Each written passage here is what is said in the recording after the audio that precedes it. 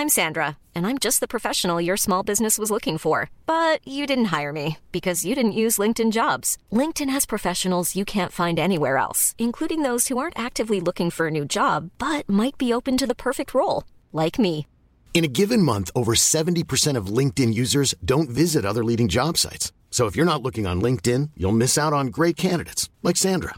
Start hiring professionals like a professional. Post your free job on linkedin.com/people today. You should celebrate yourself every day, but some days you should celebrate with jewelry. Whether you want to commemorate an unforgettable moment or just bring some added sparkle to your collection, Blue Nile can offer you expert guidance and a wide assortment of jewelry of the highest quality at the best price. Go to BlueNile.com today and experience the ease and convenience of shopping Blue Nile, the original online jeweler since 1999. That's BlueNile.com. BlueNile.com. Mom deserves the best, and there's no better place to shop for Mother's Day than Whole Foods Market. They're your destination for unbeatable savings, from premium gifts to show-stopping flowers and irresistible desserts.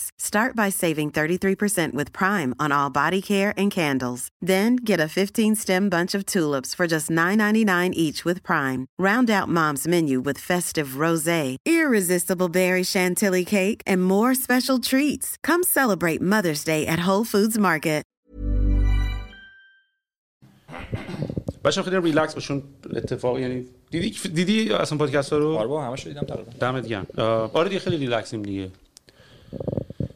خب اومدم بهت مسیج بزنم، اومدم ببینم شماره واتساپ تو دارم، دیدم شماره واتساپ تو ندارم، رفتم تلگرام زدم علیرضا اسکندری، دیدم یه هیستوری چت قبلیمون اومد، ولی البته دیگه تلگرام اکتیو نبودی به خاطر اینکه زده بود last seen a month ago. بعد اومدم هیستوری چت ها داشتم نگاه می‌کردم، دیدم هیستوری چت اینطوری بود که علیرضا آقا این بوقچه کنسلاش خیلی بالاست، داره کنسلای ریحون هم میبره بالا، تو رو خدا یه فکری بکن. بعد تو زدی آقا اینجا یه مشکلی پیش اومده داریم حل می‌کنیم، چون همیشه اصلا یکی از متریکایی که ما داشتیم کنسلیشن بود دیگه. و خب خیلی هم تقصیر ما که نبود، شما داشتین کنسل می‌کردین اوردرها رو، بعد اوردرای ما میرفت کنسلی، بعد میرفتیم جلسه سرمایه‌گذاری میگفتیم چرا اوردرای ما کنسلش زیاده. دقیقاً. ولی من و علیرضا هم دیگه از سر بوقچه میشناسیم دیگه، یکم عقب‌تر از آواتک و اینا فکر. از آواتک. آره. یعنی موقعی که با هم کار کردیم سر بوقچه بود. آره. بوقچه خیلی بیزنس باحالی بود. البته از همون روز اول برای همه همیشه فکر کنم سوال بود، یعنی آیا یه همچین بیزینسی میتونه ساستینبل باشه یا نه، که تو فقط دلیوری نون بکنی. میتونه یه همچین چیزی ساستینبل باشه یا نه. یعنی من فکر از همون روز اول که شروع کردیم منتظر بودیم ببینیم تا کی این دوام میاره. و نمیدونم حالا آخر عاقبتش چی شد، ولی من داشتم لینکدین تو نگاه میکردم، من بعد ریحون الان ترایبم، تو بعد بوقچه دیدم 50 تا جای دیگه هم بودی. بله. خب چه خبر، چی شد از اون موقع تا الان؟ خیلی اتفاق افتاد سویل. خود بوقچه که خیلی قصه مفصلی داشت. من میتونم یکم از عقب‌ترش بگم، آشناییمون هم یکم شاید مرتبط باشه به اون. من از دبیرستان اینم یکم بده عقب. خوبه اینجا. آره. من از دبیرستان یکم این سیستم کاری اینطوری بود که خلاف جهت همه پارو بزنم و این داستانا. بعد به جای عربی رفتم شروع کردم چیز خوندن، برنامه‌نویسی خوندن. عربی؟ آره. چرا عربی حالا؟ عربی بعدم میومد، بعد اتفاقی فهمیدم. آره. منم داستانم همون بود، منم عربی زدم کرد، یعنی اگه عربی نبود شاید من جای کلا هستم نبودم. درس ادامه میدادم. آره خلاص عربیه منو انداخت جاده خاکی. در واقع اینطوری شد که معلممون سال اول بود، با این کتابای برنامه‌نویسی مشکل داشتیم، قطور بود و اینا. این مال آقای جعفر نژاد قومی اگه یاد باشه، سی و سی پلاس پلاس و اینا درس میداد، یعنی کتاب مینوشت. بعد خیلی معروف بود اون موقع، سال مثلا 90 89 اینا. من این سال اول با ما بود، سال دوم سوم چهارم نبود. ما رفتیم دوم اومد دوم، رفتیم سوم اومد سوم، تا پیش دانشگاهی هم خلاص با ما بود و اینا. میومد تو کلاس من نگاه میکنم میگفت برو بیرون. من کل اون بازه زمانی خلاصه با این بنده خدا درگیر بودم و اینا. به جای برنامه‌نویسی به جای اون عربی 9 تا زبون یاد گرفتم. حالا 9 تا زبون که اون موقع خیلی زبون مطرح بود، الان دیگه نیست تقریبا اون شکلی که اون موقع دوره من بود. یه پروژه‌ای داشتم به اسم آواسنج. جشنواره خوارزمی و المپیاد اون موقع سوگلی‌های مدرسه توی این دوتا میچرخیدن. مدرسه ما خب ساپورت می‌کرد این داستانا. من جزو اون دسته‌ای بودم که خیلی المپیاد بیس نبودم، رفتم شروع کردم به سمت خوارزمی و جشنواره خوارزمی و اینا کار کردن. با یکی از دوستام که موسیقی کار میکرد ما با هم دیگه یه پروژه آوردیم بالا به اسم آواسنج و اون داستان آشنایی من با محسنم از طریق تد و این داستانا از طریق همین آواسنج بود. من اون موقع که توی تدکس تهران صحبت کردم فکر کنم 16 سالم بود و دبیرستانی بودم. این پروژه اینطوری بود که استاد موسیقی رو شبیه سازی میکرد، سیگنال پروسسینگ انجام میداد و تو میشستی جلوش مثلا تار و ستار میزدی، این دو تا ساز ایرانی که حالا خیلی هم سخته نسبت به پیانو و گیتار و سازهای خارجی، این دونه دونه اینا رو تطبیق میداد و میگفت بهت که چی رو درست زدی چی رو غلط زدی و بعد چی کار کنی. ماهیتاً چی بود؟ اینطوری بود که مثلا تو میشستی جلوی این انقدر تمرین میکردی شبیه مثلا استاد حسین علیزاده میشدی، شبیه مثلا لطفی میشدی، شبیه هر کس دیگه میشدی، چون هی بهت میگفت کجا این کار خود استادم نمیتونست بکنه. الان ولی از این سافرات خیلی زیاده، نمیدونم مال زمانی که احتمالاً اینا نبود، یعنی ایده اورجینال بود. آره پنجره پشت من اوور اکسپوزد کلا، حالا بعد ستینگ اون رو بگیرم، ولی احتمالاً اگه من حالا تاریک در اومدم دیگه ببخشید بچه‌ها ولی سعی می‌کنم تو ادیت روشنش کنم. آره خلاصه راجع به آواسنج داشتی میگفتی؟ آره خیلی چیز باحالی بود. این مال قبل از همه بخچه و این داستانا؟ آره خیلی قبل‌تر، مال دبیرستانه. من با این مقام خوارزمی آوردم و اینا، رفتم دانشگاه تهران بدون کنکور و شدم دانشجوی نرم افزار دانشگاه تهران. بدون کنکور رفتی دانشگاه؟ آره. ولی کنکور دادم بالاخره. کنکور دادم، عربی هم توش بالا زدم. ولی رفتم دانشگاه شریف و من میرفتم سر کلاسای شریف میشستم دوره دبیرستان. از محیط و بچه‌هاش خیلی خوشم نمیومد، تایپ من نبودن. امیر کبیرم همینطور، یه چند باری رفته بودم و اینا. من سر کلاسای پردازش سیگنال ارشد برق میرفتم وقت کارم و خیلی دیوونه اون بازی اون ور بودم. خیلی حالت نردی داشتم اون موقع که این اتفاق داشت میافتاد تو دبیرستان. بعد خیلی هم عاشق اون کاری بودم داشتم انجام میدادم. این برنامه‌نویسی من دیوونه کرده بود، قشنگ یه جنس خالقیتی با خودش داشت که من قشنگ کل زندگیم دنبالش بودم انگار. حالا اون موقعم خیلی زندگی نکرده بودم، مثلا کل زندگی میشد کلا. خیلی کار قفلی جالبیه. اگه یاد باشه بچگی که تا صبح میتونستی بیدار، تو با کدوم کار دیگه میشه یه جورایی اینطوری؟ حالا نه که اصلا بقیه کارهایی همچین خاصیتی ندارن و تو نجارم باشی تا صبح میتونی بشینی با کارت حال بکنی، ولی یه اکسپرشن خاصی داشت، یه فلوی مثلا منظورت درسته. من 2 تا کار قبل از این کردم، من دیوونه کار کردن بودم. بعد بابام همیشه میگفت تو 20 شو برو تابستون هر کاری خواستی بکن. بعد من این 20 شدنه 3 سال من انیمیشن 3D کار کردم، 2 سالم شاگرد نجاری بودم تو 5 سال قبلیش. یعنی از مثلا فکر کنم 5م دبستان به بعد من هر تابستون کار کردم، هی مغازه و من مغازه صحافی هم کار کردم. 20 هم شدم دیگه، یعنی اون 20 رو دادم به بابام، تابستون اجازه گرفتم برای کار کردن. به نظرم چیزی که بین این 3 تا حداقل تا اینجاش که دارم میگم مشترک خالق بودنه. یعنی چه اون چوبه چه اون متریال 3D که تو باش میتونی دستکاری کنی، از توش مثلا یه صورت در بیاری یا یه میکروفون در بیاری یا یه میز در بیاری، چه اون برنامه نویسیه ابزارهای خیلی کم و ساده‌ای داره. یعنی اره و نمیدونم چوب و میخ و مثلا چکش و اینا برای همه نجارای دنیا یکیه. تو مجبوری خالق باشی. فیدبکش هم فکر کنم بالاست، یعنی تو تون هی کنسول لاگ بگیری ارور ببینی، هی یه چیزو عوض کنی هی نگاه کنی، هی عوض کنی هی نگاه کنی، هی ارور میخوری هی ارور، یعنی این باعث انگیج شدن میشه. یعنی یکی از قوانین گیمیفیکیشن هم اینه که تو باید خیلی سریع فیدبک سیستم داشته باشی دیگه.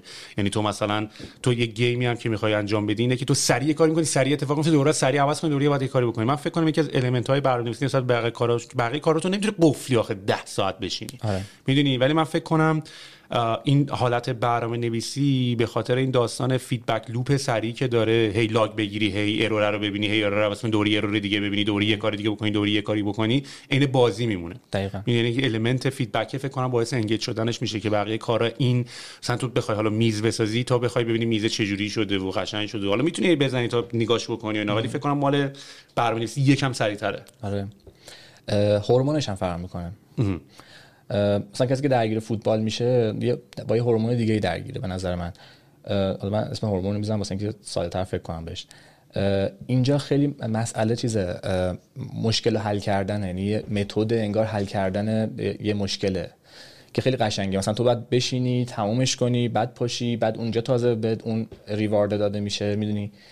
تا وسطش هم بلند هیچ اتفاقی نیفتاده، یعنی انگار هیچ کاری نکرد. و این ماجرای خلاصه برنامه‌نویسی بود و من اینطوری اومدم جلو، رفتم دانشگاه تهران که حالا قصهش خیلی مفصله اون تو چه اتفاقی. تو بس با برنامه‌نویسی شروع کردی؟ بله. پس چرا کریتیو دایرکتوری؟ جالب ترانزیشنش عوض شد. من سوم یه مسابقه شرکت کردم، سوم دبیرستان بودم، به مسابقه دانشجویی شرکت کردم. توی دانشگاه شریف بود. اسپانسر اون مسابقه، فکر نمی‌کنم مثلا به ما بگن بیاین. اسپانسر اون مسابقه راهنما بود. اسم مسابقه هم فکر کنم آی پلاس بود اگه اشتباه نکنم. آره. قبل از اصلا خوارزمی و این داستانای خوارزمی و اینا بود. دوره‌ای بود که تازه مجموعه‌های خارجی داشتن می‌اومدن تو ایران و مثلا اولین مثلا تازه اتفاقای سرمایه‌گذاری داشت می‌افتاد. نشون می‌دونشون که راهنما تازه مثلا روی کافه بازار اومده بود، اینوست کرده بود، بعد همش بحثش بود، مبلغش رو مثلا آدما میگفتن. اتفاقات این شکلی. آشنایی من با مجموعه راهنما از اونجا اتفاق افتاد. ما تو مسابقه اول شدیم با اینکه تنها تیم دانش آموزی بودیم. هم جایزش خیلی جایزه قشنگ و جذابی بود. کلی از هزینه‌هایی که ما روی خانواده و اینا گذاشته بودیم در واقع کاور کرد و برداشت. هم آشنایی من با آقای وحوشی خیلی خیلی اونجا جرقش خورد و خیلی ایشون پیگیری کرد که ما این ارتباط حفظ بشه برامون تو اون 2-3 سالی که من درگیر مدرسه و این داستانا بودم.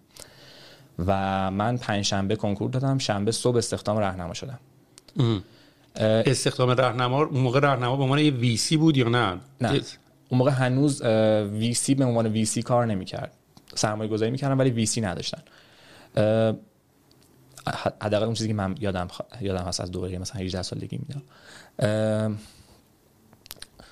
آدمایی که اون موقع بودن، من مدیرم شد آقای مسکین، مهدی مسکین که میشناسیش فکر کنم. نه. مامانپز بعد الانم که روم ویو و فرید خواهشی، نمیدونم آدمای خیلی عجیب غریب و تالنتد مثلا پیدا شده توسط همین آقای وحوشی اون موقع. ولی هنوز انترپرنورشیپی رو نداشتن به این شکلی که داری میگی. نه خیلی خیلی تالنت اون موقع خیلی آن دیسکاور تالنت بودن. یعنی آره خیلی به دانشگاه ربط داشت اگه یاد باشه. مثلا میگفتن آدم شریفیه، آدم فلانیه. و من رفتم بین اینا. من عاشق برنامه‌نویسی بودم. اولین مدیر من آقای مسکین گفتش که بشین اینجا کد ننویس. من گفتم یعنی چی کد ننویسم؟ بشینم اینجا چیکار کنم و اینا، من دیوونه این کارم. گفت حالا بشین تا ببینیم چی میشه. بعد یه سری آرتیکل اینا هی به من میداد. من شروع کردم به زور اینا رو خوندن. انگلیسی من موقع خیلی خوب نبود. زورکی من شدم پروداکت منیجر.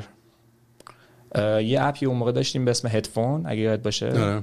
در واقع ما یه سیستمی داشتیم اسم بیپتونز که خب داشت ترک میفروخت و اینا، ترک های قانونی موسیقی ایرانی میفروخت و خیلی هم قوی بود. سالیان سالم روش سرمایه گذاری شده بود.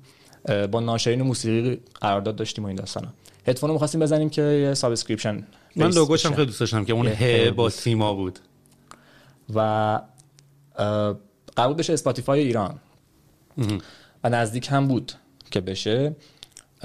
فکر نمی کنم میشد.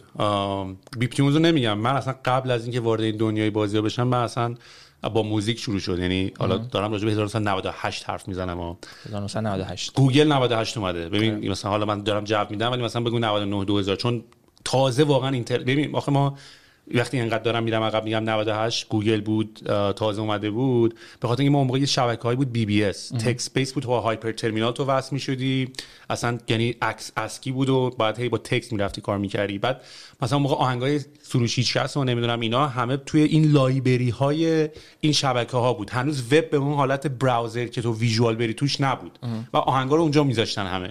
بعد تا اینترنت اومد و یکم وب بیس شد و یکم داشت مودم رو بعد می‌رفتی جدا می‌خریدی، بعد می‌رفتی مودم 56 که جدا بعد می‌رفتی پایتخت می‌خریدی اگه خیلی پیگیر بازی بودی.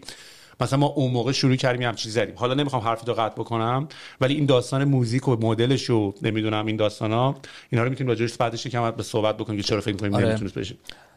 خیلی بازار سختیه. یعنی به نظر من بیزنسی که توش پول نیاد خیلی سخته بزرگ کردن. حالا من یه خبری شنیدم نمیدونم میدونی یا نه، یا نمیدونم مثلا خبر به اصطلاح کانفیدنشیالیه یا نه، ولی گوشی من دیگه ولی من 2 تا گوشی میبینم تو تصویر ولی هیچکدوم مال ما نیست انگار. داشتی وسط پاتی هستم بزنم. یه خبر کانفیدنشال طوری که من شنیدم، نمیدونم کانفیدنشال یا نه ولی شنیدم که راهنما رادیو جوان خریده، لیبلش رو نه ولی سایتش و اپش رو در حقیقت. اینو من نمیدونم، یعنی فکر کنم ولی میک سنس میکنه دیگه. بیپ تیونز پیگیر این قضیه بودن، هدفون بیپ تیونز. اگه این اتفاق بیفته که خیلی اتفاق باحال و جذابیه اینا، ولی ماهیتاً اون ماهیت حقوقی که اینجا میتونه کار بکنه فکر نمیکنم خیلی علاقه من باشه به اون. نمیشه اصلا نمیتونم بکنه. اصلا موزیکو تو نمیتونی تو ایران داشته باشی. یادم یه اپ خارجی زده بودم به اسم شافل، نمیدونم اون چه اتفاقی افتاد ازش. موزیکو تو ایران نمیتونی داشته باشی، مثل اینکه صنعت پورنو تو ایران داشته باشی، نمیشه. از اون قضیه رد شدیم. من اولین تجربه‌ام بود. یه چیزی که اونجا اتفاق افتاد این بود که من سنم بین بچه‌ها خیلی مشخص نبود. آدمایی که اون کار می‌کردن دور و بر ما خیلی همه سنای بالاتری داشتن از من.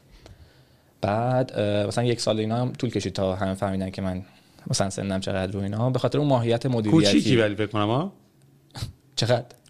اون موقع یا الان؟ نه الان کلا یعنی دیگه نسبت به ما فکر کنم مثلا تو 74 دیدی اصلا. اوف خب شما چندی بودین؟ 66 هم من. نمیاد به تو ان نمیاد ببینید این خوب موندی.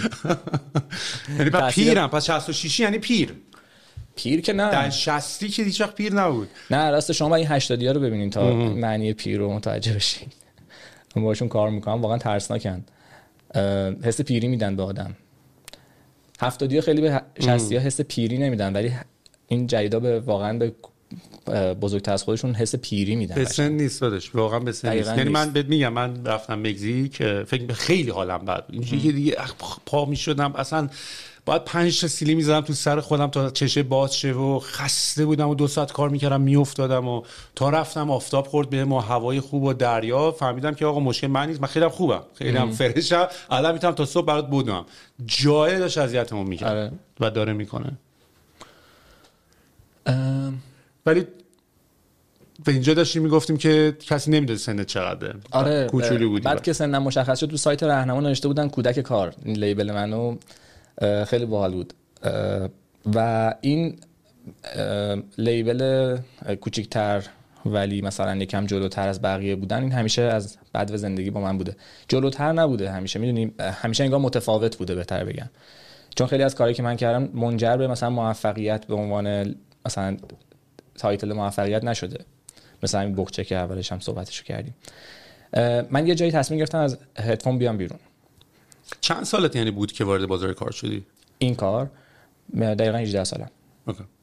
یعنی پی ام شدنم 18 سالگی بود. و خودم رو خفه کردم واقعا. من تازه اون موقع رفتم کانادا.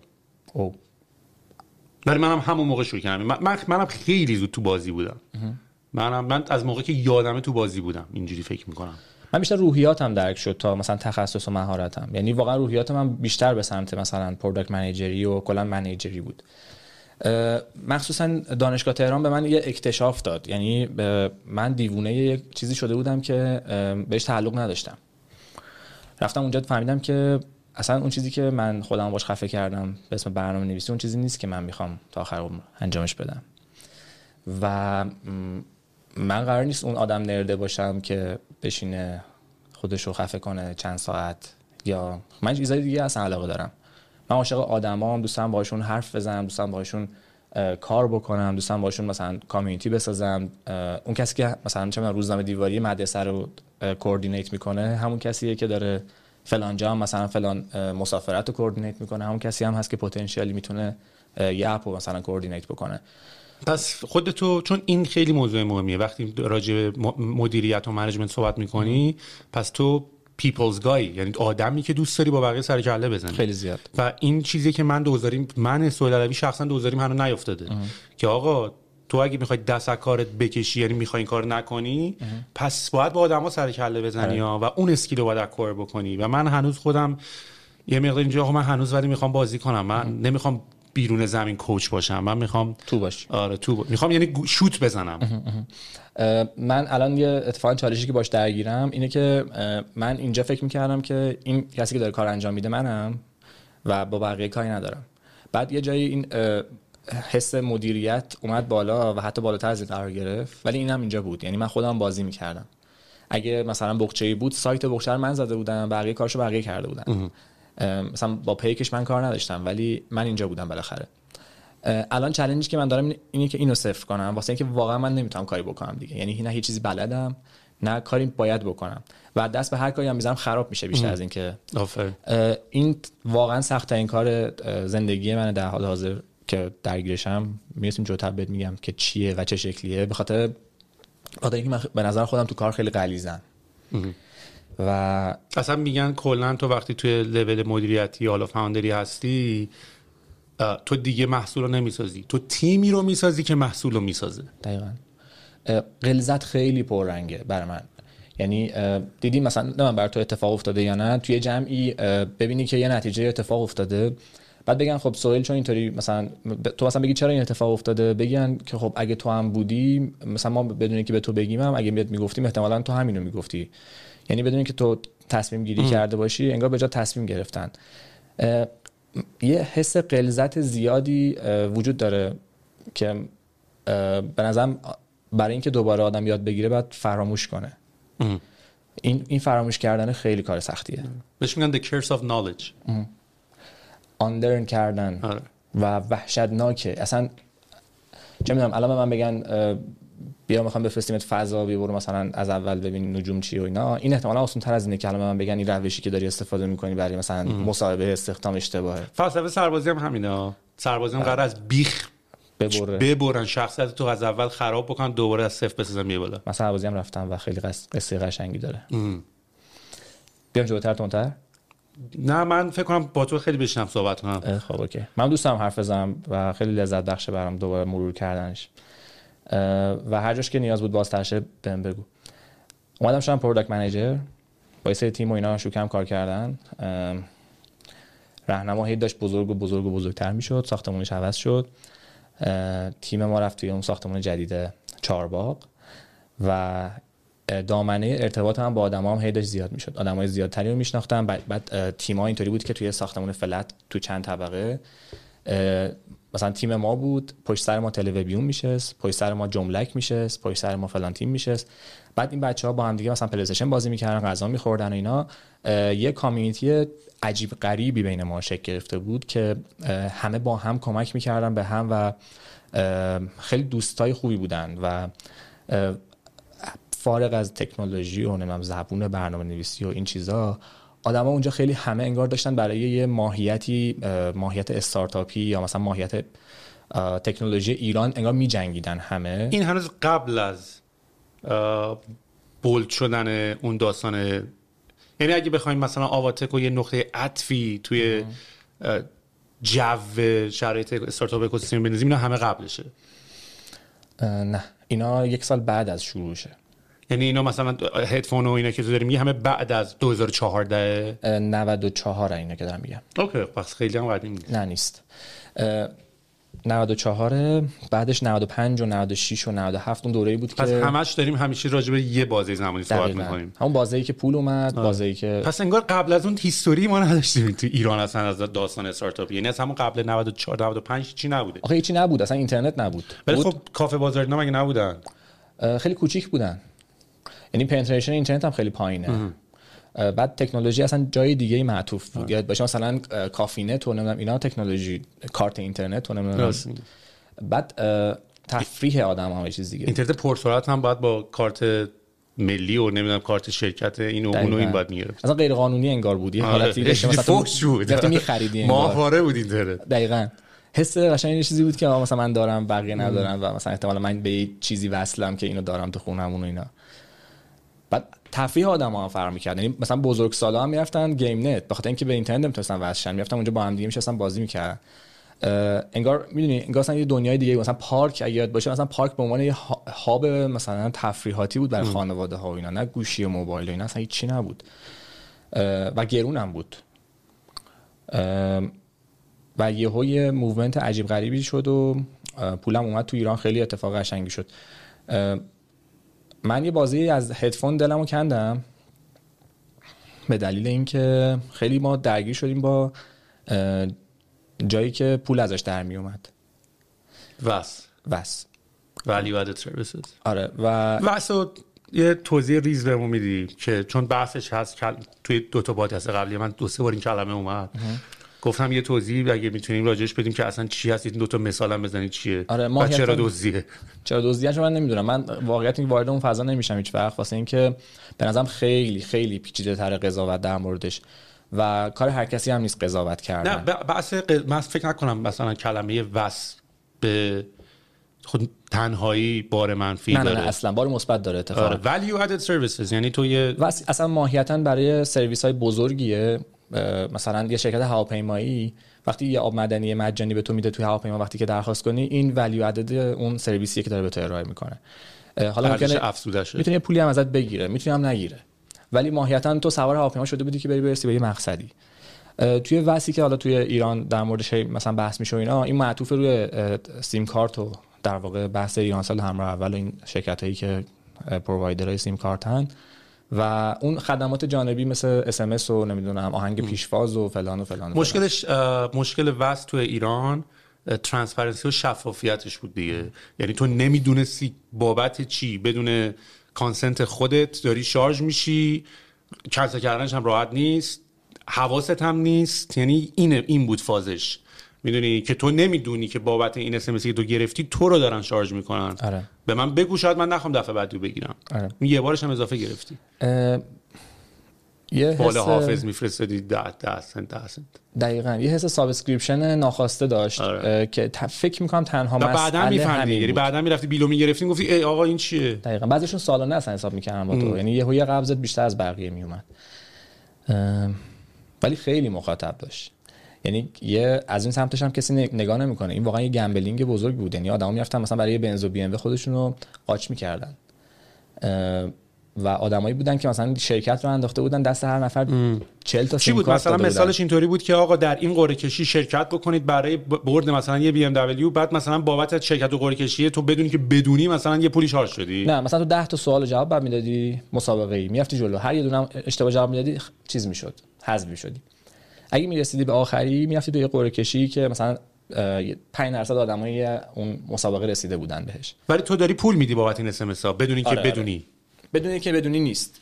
اگه مسابقه داری شرکت میکنی که داری هر اس ام اس که میدی دونه پول میدی. البته خب یه دلیلش این بود که پیمنت راحتی بود. آره. یعنی گیتوی پیمنت حل شده بود. یعنی اینجوری که تو قبلا باید میرفتی یه جای پول میدی، الان اینجوری که داشت من میکنه این راه انقدر ایز آف یوزش بالاست که رو بیل موبایلت مثلا تو شارژ میشی، حالا اینم 1000 تومان بده بره دیگه. بعد انقدر تو اون بیله به قول تو چیزای دیگه هست که اصلا من نمیدونم معنیشون چیه. مثلا من چرا بعد آبونمان مثلا این کلمه رو من نمیفهمم چیه. از بچگی این بوده مثلا نمیدونم چرا هست. یا مثلا مالیات چی بعد مثلا توی اون چی میشه، اصلا چه اتفاقی میفته و اینه. ولی یه نکته که من همیشه برام سواله و میگم که کار سختیه قضاوت کردن در موردش اینه که شرکتی که داره اینو پروواید میکنه، مسابقه رو پروواید میکنه، جایزه رو میده یا داره طراحی میکنه که تو این کیس مثلا راهنما یا شرکت‌های دیگه بودن اون موقع و کار میکردن، درصد کمی از این درآمد رو دارن، خیلی کم. خب عدد خیلی بزرگیه و درصد خیلی کمیه. من همیشه برام سوال اینه که درصد خیلی کم، عدد خیلی بزرگ، عدد بزرگیه. آره عدد بزرگیه، درصدش خیلی کمه. میخوام بگم پول بزرگ احتمالاً تو جیب همون آدمیه که بسته رو ساخته، صاحب کازینو. و برای من همیشه سواله اگه تو به اون شرکت کوچیکه اون پایین گیر میدی و میگی که ببین تو مسئله ساز شدی، تو الان باید مثلا ببندی، یا تو مثلا الان این درآمدی که داری دزدیه، یا مثلا سریع باید متوقف شن همه شرکتایی که دارن مسابقه‌های واسطه رو میکنن و اینا، اون بزرگه کیه؟ اون بزرگه داره چی کار میکنه؟ و بزرگم نه به معنی مثلا یه چیز عجیب غریبه، آقا اونم باید فکر میکرده. یعنی شرکتی که پرووایدر بستره خودش داره بیشترین پول در میاره، چرا نمیرین اونو بگین آقا وصل نداشته باش دیگه کلا؟ و همه وصل ها اونقدر هم بد نیستن. مثلا آهنگ پیشوازه واقعا چیز جذابی، آدما واقعا استفاده میکنن، خودشون هم خیلی چیزش میکنن، پروموتش میکنن توی چیزای مختلف. خیلی حالا جالبه مثلا این تکنولوژی اینطوری آهنگ پیشواز و اینا رو من اول ایران دیدم، بعد اونور دیدم. یعنی ایران مثلا توی یه سری خیلی چیزا، ایران توی چند تا چیز خیلی عجیب غریب، خیلی حالا نمیگم پایونیر بودا، ولی از تکنولوژی آوت دیتی استفاده کرد که اونور استفاده نکردن، ولی نمیدونم چرا بعداً اونور باب شد. مثلا یکیش همین داستان این سرویس های ولی عدد سرویس پرووایدرها مثل همین آهنگ پیشواز و اینا رو بعداً نورد. حتی اونا اگه یاد باشه اونا از طرف اپ و اینا رفتن نشد. یعنی مثلا موقع با این جاوا کوچیکا بودن که رفتی آهنگ از دانلود می‌کردی و اینا، از اون ور رفتن نشد، بعد بی خیال شدن. ولی ایران با این SSID چیه، با این همه کاری می‌کنی. USSD. آره USSD با اون اصلا من ندیدم اون USSD، مثلا اینو مثلا تا ندیده بودم، فقط ایران هست همین چیزی. ستاره مربع. فکر کنم نقش موسیقی تو ایران خیلی پررنگه. نه اصلا کلا این از امکان این USSD استفاده کردن فکر کنم یه تکنولوژی outdated باگیه، ولی ما تو ایران داریم استفاده می‌کنیم چون اونور این اصلا استفاده نمیشه. دقیقاً. اصلا انکریپتد هم نیست و اینا. و خب شرکت پرووایدرات هم خیلی خصوصی ترن. اینجا باز مثلا یه کلی‌تر حالا مثلا دو تا شرکت خصوصی هم تنگش هست. خیلی عجیبه برای منم. مثلا یه سری تکنولوژی هستن تو ایران خیلی طرفدار بیشتری دارن و خیلی سریع مثلا چیز میکنن، پنتریت میکنن، ولی واقعا سختن. مثلا USSD واقعا سخته، میدونی مثلا کد یادت بمونه، بزنی ببینی چی میشه، بعد وایسی نتیجهش بیاد دوریه. الان هم که سخت‌تر هم شده تا اینکه یه دکمه‌ای رو مثلا روی اپی بزنی تق تق تق تق اون اتفاق بیفته. بس اینم باز داریم، نمیدونم سریع هم هست، خیلی فاست. تلتکسته. مثلا خیلی چیزای عجیب غریب. مثلا الان اینکه یه نفری ریالو بکنه مثلا تتر واقعا کار پیچیده‌ایه. مثلا اگه عددش یکم بره بالا نه بعد فلانجا، ولی آدم‌ها الان با سر رقم اعشار اینو بلدن. یا مثلا اون دوره‌ای که کد بورسی تو ایران اول کرونا زیاد شد، واقعا ثبت نام کارگزاری و مثلا گرفتن کد چی بود اسمش، اینا همه ایده است. یعنی ببین واقعا اینا که میگن ایده‌ای که بشین تو همون فکر کنی همون ایده عجیب غریب در میاد. ایده اینه که کد بورسی چجوری بگیری، ایده اینه که بعد تو یه فلوی که داره آلردی اتفاق میفته رو پیدا بکنی و واقعا ترسناکه. اون طرف هم مثلا تکنولوژی ساده تری رو اصلا استفاده نمی‌کنن ازش. دیدی دیگه مثلا سرویسایی که هستش رفتین سمت جایی که پول ازش در میاد، پس یعنی رفتین سمت سرویس‌های وصل. ولی مثلا تو به عنوان پروداکت منیجر اونجا یه سافتوری بود که یو آی داشت. آره بیا همچین چیزی بود. آره ما یه اپی بودیم کافه بازار، فقط اندرویدی بودیم. چند تا کار خیلی باحال کردیم. مثلا به جای اینکه فقط موسیقی آنلاین و سابسکریپشن بیس رو چیز کنیم، اومدیم اجازه دادیم که یه پلیر خوشگل آدمو داشته باشن به جای گوگل پلی و گوشی‌های اندرویدی، مثلا موزیکس مچ و نمیدونم اسپاتیفای و اینا، و موزیکای آفلاینشون هم آوردیم توی اون موقع. آفلاین خیلی بابتر بود تا آنلاین، کاری که اولی ما اسپاتیفای کرد وارد مارکت بشه. دقیقاً. و دسترسی می‌گرفتیم به فایلای موزیکشون و می‌رفتیم توی اونا و اونا رو قشنگ نشون میدادیم و اینا. اگه کاورشون هم اشتباه بود اینا کاور رو درست می‌کردیم. یه سه کار باحال و جذاب و اینا می‌کردیم. اسمش چی بود این اپ؟ همین هدفون. آره هدفون یه پلیر بود در حقیقت. دقیقاً پلیر شد. ولی مثلا نمیتونست بره مثلا از جای دیگه فچ کنه، حتما باید روی توی اپ. چون مثلا دیدی الان یکمش تو تلگرامه، یکمش تو مسیجات، یکمش اینور اونور. آره اون موقع نبود. نه اون موقع یه دونه فولدر بود تو گوشی و فقط اصلا خود گوگل پلی اینا فقط اون فولدر رو میخوندن. و پلاس اینکه اگه به اینترنت وصل بودی میتونستی سرچ کنی آلبومای موسیقی اینا رو می آورد و خیلی جذاب بود و اینا. فقط این دو تا مسئله ما داشتیم. یکی این بود که این مدلی نبود که ناشر موسیقی بفهمه چجوری ازش پول در میاد. مثلا ما 3000 تومان سابسکریپشن میگرفتیم از آدم اون موقع، عدد بزرگی بود. کافه بازار رو مدل سابسکریپشن داشت، ماهانه تو پول بدی شارژت بکنه؟ نه، پس وان تایم پیمنت بود احتمالاً. اگه 12 ماه مثلا 6 ماه می‌خریدی خب طبیعتاً ارزان‌تر بود، ولی میفهمیدی که قطع میشه، چون هم کیفیت میومد پایین‌تر، یعنی بیت ریتش میومد پایین‌تر، هم دسترسی محدود میشد و این داستان. اگه پول میدادی. آره. ولی پلیر آفلاین بود و کار میکرد. خیلی اصلا به خاطر پلیر آفلاین میریختن و دانلود هم نمیشد، فقط میتونستی گوش کنی آهنگو، یعنی فری میتونستی گوش کنی و خیلی جذاب بود روی اینترنت. آره مثل رادیو جوان کنونی. ولی اتفاقی که افتاد این بود که ما با اون آدمی که ناشر بود کانترکت داشتیم سر پلی، تعداد پلی که بهش پول میدادیم. بعد خیلی از آلبومای هیت، مثلا موقع مرتضی پاشایی مرد آلبومش خیلی آلبوم هیتی شد، یا مثلا آلبوم محسن یگانه که اومد، آلبومای مثلا آلبوم همایون شجریان اومد، آلبومای خیلی مهمی توی تاریخ موسیقی مثلا پاپ ایران اون تاریخ منتشر شدن. ناشره با اینکه قرارداد داشته این داستانا، توی بازی بین بیپ تونز و هدفون که دوتا در واقع اینجا شده بودن دوتا رقیب، اولویتش این بود که اول تا وقتی هیت ترک بفروشه، بعد که تموم شد بیاد مثلا پلی بفروشه، یعنی لایف تایم پلی بفروشه، ولی اون لحظه اول که هیت همه میخوان آلبوم رو بخرن اصلا بیاد آلبومو بفروشه، در صورتی که روی هدفون پلی بشه.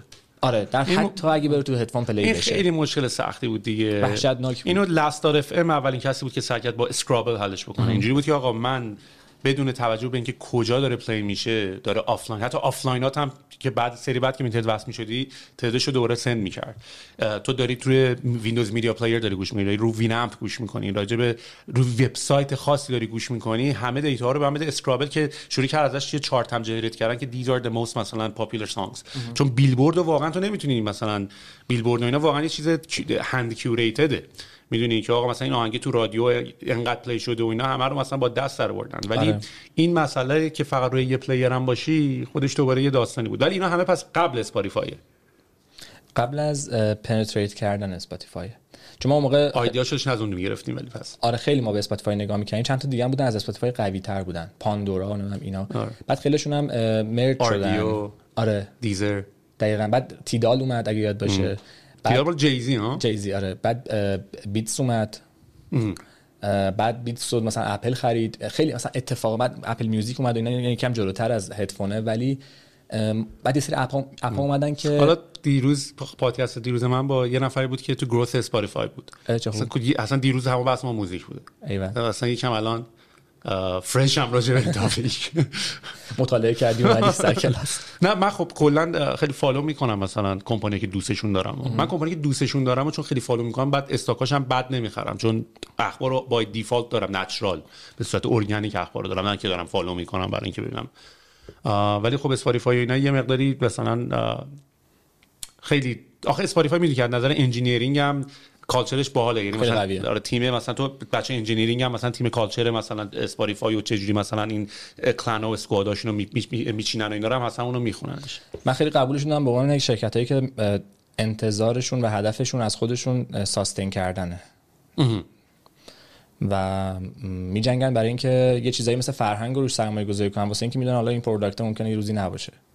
حالا هست دمش هم گرم که هست، خیلی هم باحاله. اپرنتلی بازی مثل که بازی اصلا بازی پروداکت نیست، بازی لیبلاست فقط اون پشت. مثلا این اون چیزاست که آدما بیرون نگاه میکنن میگن او اسپاتیفای فلان. من مثلا یوتیوب میوزیکی ام و عاشق یوتیوب میوزیک ام و به نظر من از اسپاتیفای یه سرگردن بالاتره و من اصلا دوست ندارم موزیکمو با آدما شیر کنم. موزیک چیز شخصیه برای من، خیلی جدی ام روی این. اصلا حتی مثلا من دوست دارم اگه یه جایی من قرار موزیک پلی کنم، مثلا آدما به این که من دارم به عنوان یک آدمی با سلیقه مثلا مشخص موزیکو پلی میکنم مثلا احترام بذارن، اگه دوست ندارم بگن عوضش کنم فعلا. ولی دوست ندارم مثلا ببینم همین الان موزیک گوش میکنم. من فکر کنم اسپاتیفای به این شورا رسید چون اسپاتیفای اگه یاد باشه وقتی اومد پلتفرم بود، یعنی اپ های دیگه روش میتونست اینستال بشه. تو میتونستی مثلا بیا بعد خیلی فاز این که this is a social network for music آدما رو خیلی معرفی میکرد اگه یاد باشه. آره. مثلا من میمدم تو رو میدیدم سریع. آره. الان هنوز فیده هست ولی فیده رو میتونی دیسیبل کنی، یعنی فقط در همین حد گذاشته که فقط ببینید دوستات چیکار دارن میکنن. ولی فکر کنم به این شعور رسید که شاید نباید موزیکو سوشال کرد، میدونی خیلی شخصی تر از این صحبت هست، یا با دوستات نیست، یه آدمای جدید دیگه باید پیدا کنی. ناراحت شدم یه بار یه چیزی شنیدم و اینا، بعد مثلا ناراحت اونطوری نیست. من یه بار یه مطلبم تو ویرگول نوشتم در موردش. یه کنار یکی از دوستان بودم و اینا با یه دوست سومی قرار داشتیم نیومده بود و اینا، داشت اسپاتیفای آهنگ پلی میشد تو دفتر اون دوستم. بعد اون دوستم آنلاین شد تو اسپاتیفای و شروع کرد یه موزیکی رو پلی کردن. میگفتش که ببین همین الان بیدار شد، این تو همون داره اینو گوش میده. بعد خیلی به نظر من نقض پرایوسی نیستا، ولی اصلا انگار مثلا ما برای همچین چیزی نیومده بودیم اونجا.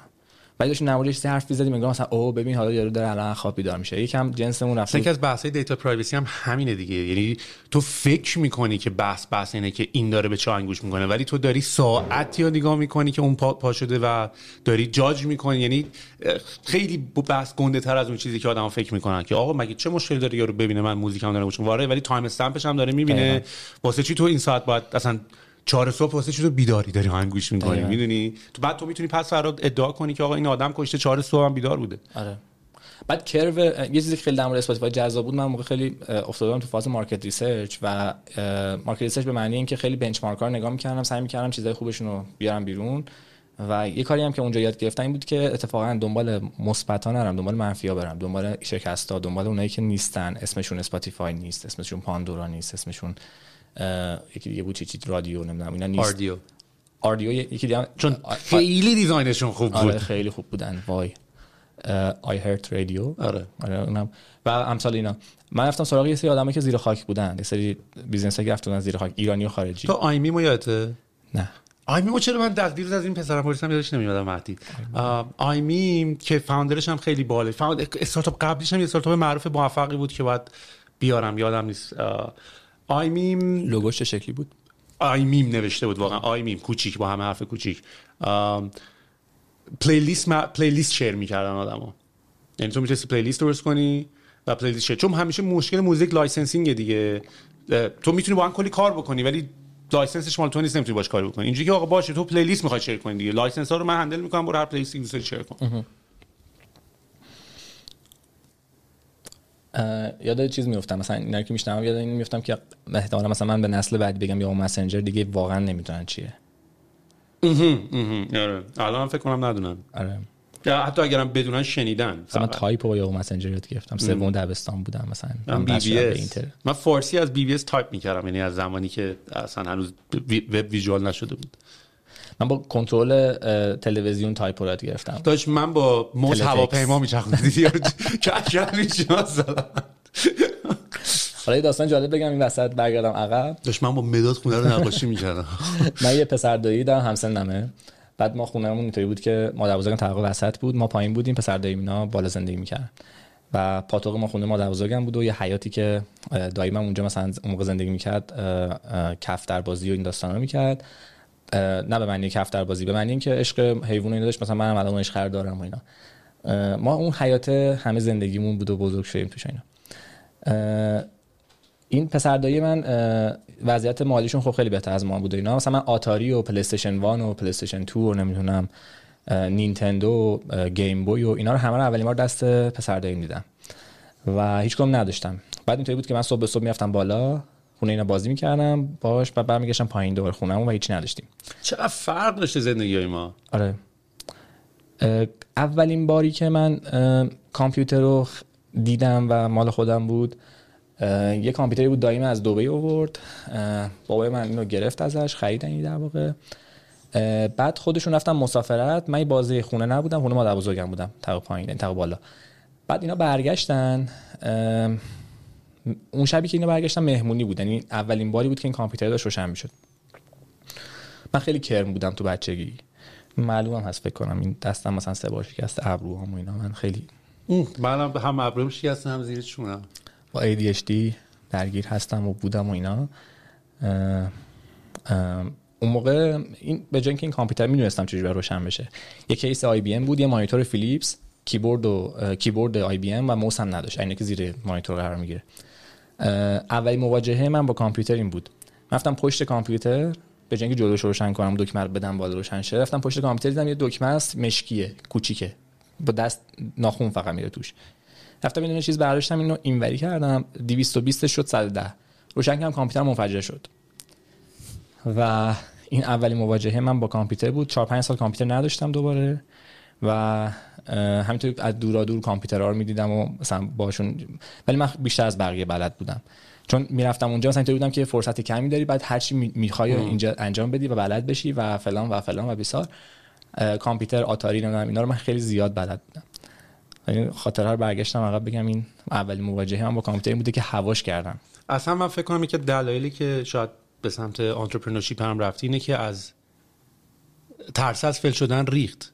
ببین منم دقیقاً همین تجربه مشابه تو دارم، یعنی با کامپیوتر داشتیم کیس میکشیدن روش که هم نمادی از این بود که کثیف نشه و اینا، هم نمادی از این که این فعلا لاکچریه. آره ما داریم بقیه ندارن. آره و نه بعد کلا هم این چیزها آخه بابا اون موقع ریموت کنترل هم میکردن تو کیسه.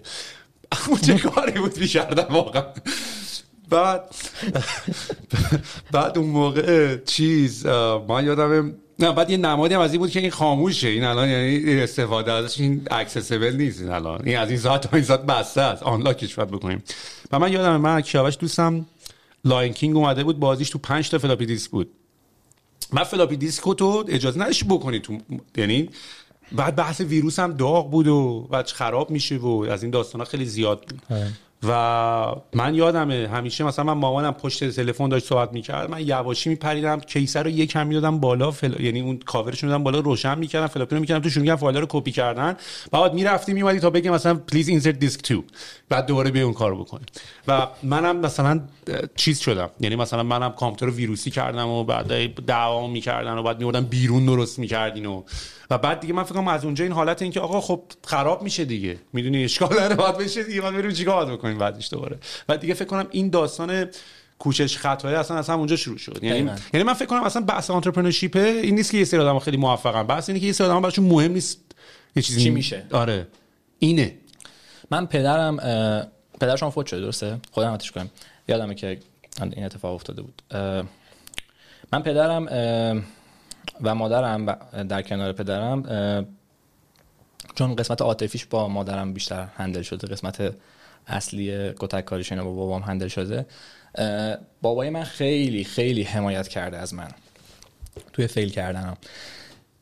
من یه مرضی داشتم، این دستگاه الکترونیکی که بچه که بودم کلا عشق این خراب کردن دستگاه الکترونیکی بودم. یعنی هر کی میرفت مثلا مهمونی بچه‌ها مثلا این در کمد اینا رو میبستن، من میافتم خونهشون در یخچال و نمیدونم تلویزیون رو قایم میکردن، چرخ گوشت رو برمی‌داشتن اینا، که من به جون اینا میافتادم. در واقع مثلا خاطره من توی خانواده اینه که علیرضا میومد و هر چیز برقی بود و خلاصه یه کاریش میکرد.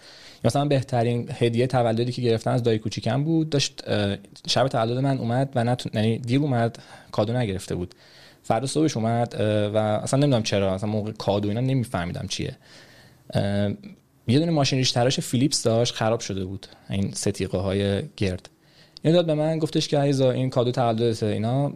من اون زیر تخت یه دونه چیز داشتم میکشیدم بیرون، یه جعبه چوبیا هم وسیله عام اینا اون تو بود، گفت این کادو تولدت خرابش کن. یعنی یه جورایی انگار وایب همه این بود که آقا تو باید این کارا رو بکنی و فیل کردن خیلی برای من آسون بود. من همیشه تو این پروسه وقتی فیل کردم توی جاهای مختلف، روحی، روانی، نمیدونم کاری فلان اینا، پدرم خیلی منو حمایت کرده، کتکش هم زده، گفته ببین مثلا تو گند زدی، ولی نقش تربیتی و نقش موثری که تو جسور بودن من داشته واقعا زبان زده و در این حال خودش یه کارمنده، میدونی مثلا هیچ انگار مثلا هیچ بکبونی از این که خودش یه چیزی رو داشته باشه که به تو بده نداشته، ولی در این حال یه کیف میکرده که انگار تو داری یه کاری میکنی و من نهایتا میتونم حمایت کنم، نمیتونم متوقفت کنم، نمیتونم هیچ چیز دیگه ای. اصلا اون داستانی که راجع به پدرها میگی، من فکر میکنم یه بچه ها رو یه اکستنشنی از خودشون میبینن، یعنی ادامه راه خودشون میبینن، یعنی اونو به عنوان یه ایندیویدوال جدا خیلی نمیبیننش، اینکه آقا این مثلا من اگه این کار نکردم الان علیرضا داره میره این کارا رو میکنه. و من فکر میکنم مثلا این توی جای خیلی خوبه، چون یه کیس دیگه تو ذهنم الان دارم بهش فکر میکنم و توی کیس هم خیلی بده. تو کیس بابای من یه چیزی که خیلی من با بقیه خانواده ها فرق بینش میذارم، نمیدونم شاید من این حسو دارم، ولی بابای من خیلی استقلال رو به من داده. میدونی مثلا بقیه اینطوریه که تو ادامه راه مایی، یا تو اون کاری که ما باید میکردیم و نکرده ایم، ولی بابای من اینطوریه که برو هر کاری خواستی بکن. خب یه وقتی هم تیکشو میندازه، مثلا من رفتم بخچه رو انداخته بودم، میگم من این همه هزینه کردم، رفتی بالا پایین، دهن ما رو سرویس کردی، دبیرستان، دانشگاه، خوارزمی فلان، الان نونوایی باز کردی، شاطر شدی، همچین چیزی گفتم بابا وایسا ببین چی میشه، اگه خوب نبوده اینا بیا مثلا چیز کنیم با هم دیگه صحبت میکنیم اینا. ولی واقعا از تصادف، نمیدونم از سربازی، از مثلا چیزایی که رکن فیلیر دارن تو زندگی آدما، تنها کسی که من از نظر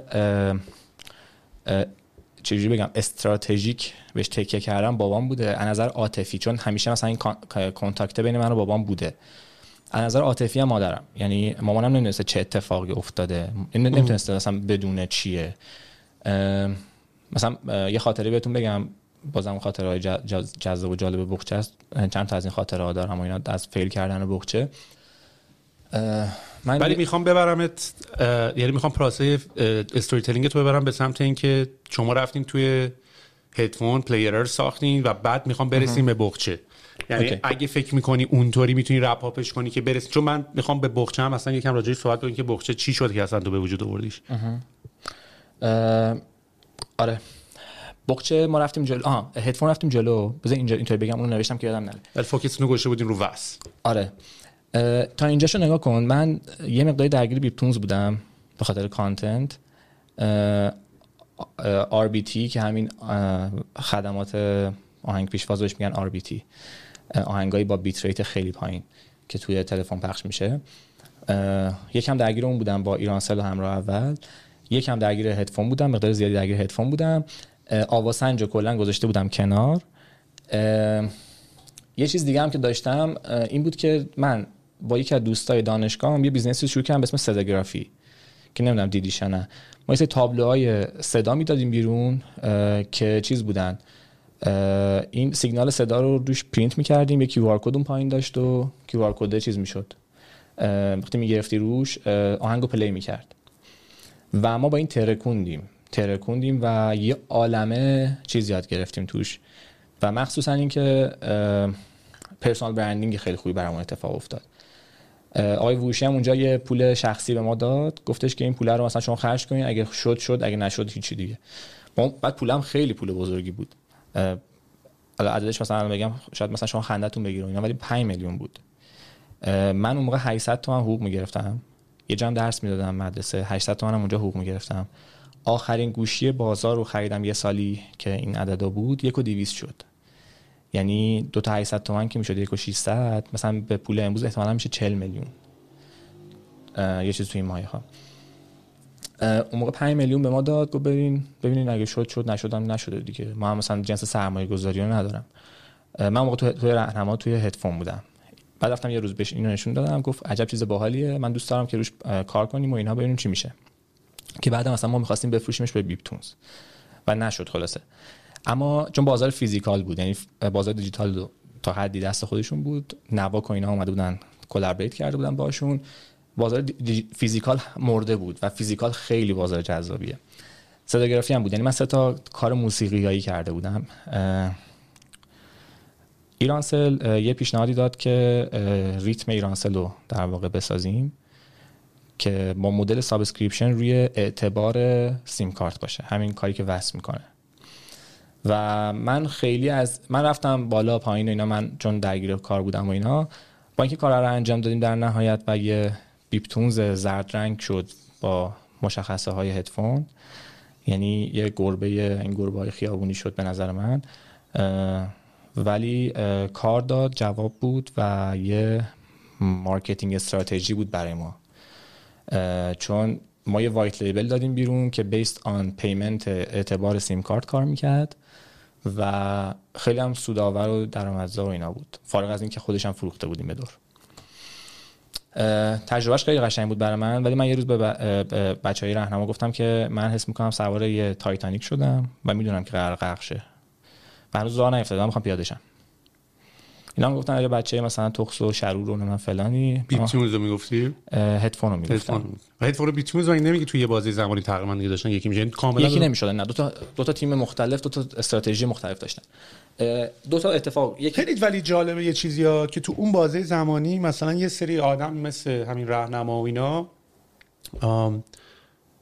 سرمایه گذاری میکنن روی موزیک پلیر، یه شور بالایی میخواد خیلی زیاد، که تو مثلا تو موقع بفهمی که مثلا این همچین چیزی میتونه بیزنس باشه و مارکت باشه و پول دراریم و بذار من برم پول بذارم روش اصلا.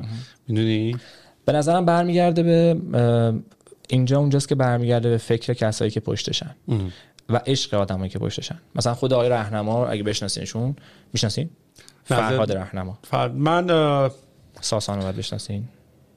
کلا خیلی فیلینگ های خوبی هیچ کدوم از این داستانای راهنما ندارم، یعنی میدونم، ولی من چیزی که میفهمم، ولی اینم بگم این کانتر مستقیم نداشتم ولی پشتم حرف زدن، شنیدم که حال نکردم باشون. این یه چیز طبیعیه، من یه چیزی بعدش اضافه میکنم. خود من این جمله رو تموم کنم. فرهاد راهنما، پسرشون ساسان و علیرضا و بقیه آدم ها، مخصوصا آقای وحوشی، علاقه وحشتناک به موزیک دارن، به موسیقی و غرق میشن توی موسیقی و شعر ایرانی و مولانا و هنر و عاشق ایرانن، عاشق هنر ایرانن و شمه این نمود بیرونیش این میشه که حتی اگه بیزنس داشته باشن که فقط پول بس صرفش کنن اوکی هم باهاش، میگن خب ما این همه کار کردیم پول درآوردیم حالا چرا پول خرج نکنیم. و خیلی این تفکر فاندر توی این خب پول حالا ولی زیر سوال نمیبرم تلاش و کوشش ها، ولی خب ایزی مانی درآوردن با وست دیگه که انقدر راحت میتونن خرج بکنن. به نظرم هر سرمایه گذاری احتمالاً ایزی مانی درآورده، یا از پدرش بهش به ارث رسیده یا جر خورده و نتیجه شده ایزی مانی درآوردن. یا ایزی مانی میگم کلمه بعدی نیست، اتفاقا کار اسمارتیه. مثلا گوگل ادز هم ایزی مانیه. آره، یعنی تو حجم پولی که داره میاد نسبت به کاری که داری میکنی خیلی بیشتره. دقیقاً.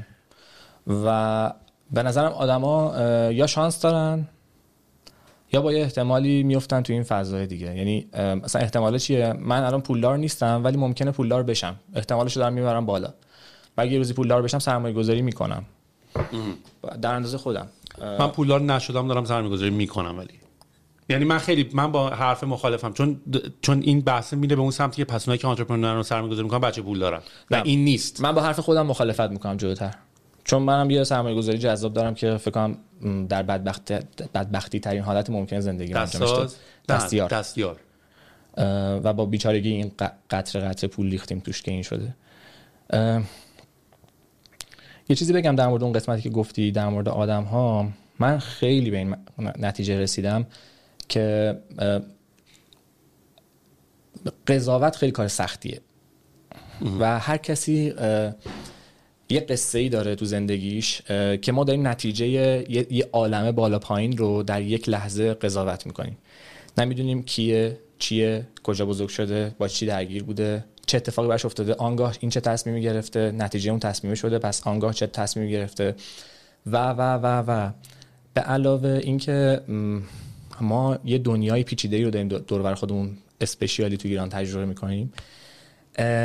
این خیلی خیلی همه پارامترهای گنگ و گنده و بزرگیه. مثال بزنم برات، یه مثالی که obviously اتفاق افتاده. تو از ایران که رفتی یه توییت کردی، یاد میاد که خیلی توییت سر صدا کرد، یاد میاد.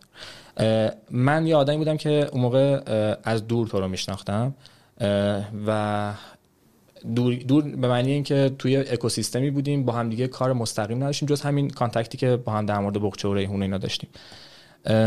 و اون توییته یه تصویر اشتباه از تو برای من در طول این سالیان ساخت. خب اینجا پاس شد رفت تا طبقه دوم طبقه 16، یعنی واحد دوم طبقه 16 که من اولی و دومی با هم گوش کردم. موقع من تو فیروزه کار میکردم و گفتم که ای بابا من این وسط خیلی هم گارد داشتم در مقابل تو، یعنی اینطوری نبود که این راحتی اینو بذارم کنار.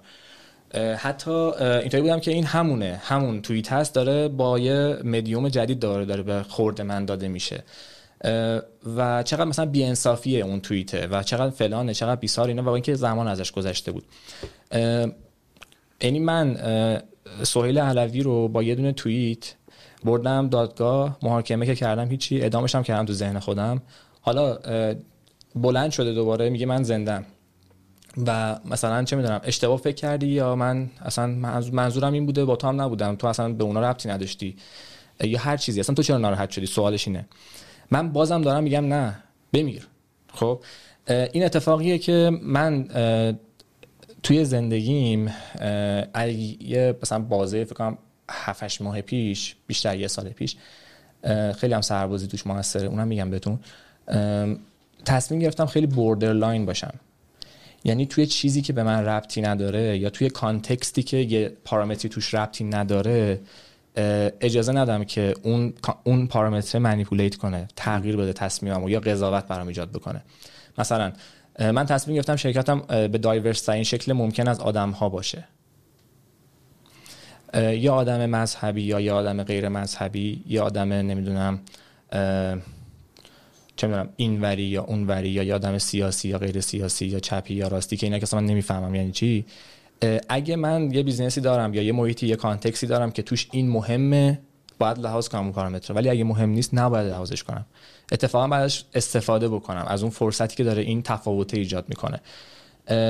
من خیلی سعی کردم بوردرلاین اقدام کنم و جاجمنت کنم، بگم من این آدم رو تو این 1 2 3 4 تا پارامتر میخوام 5 تا پارامتر دیگه هم داره به عنوان یه چیزی که بهش نگاه میکنم، ولی اینطوری هم که آقا هست که هست و سعی میکنم نه تحریک کنم این 5 تا رو، نه اجازه بدم بهش بی احترامی بشه، نه هیچ چیز دیگه ای، ولی باش کارم نداشته باشم، بوردرلاین عمل کنم.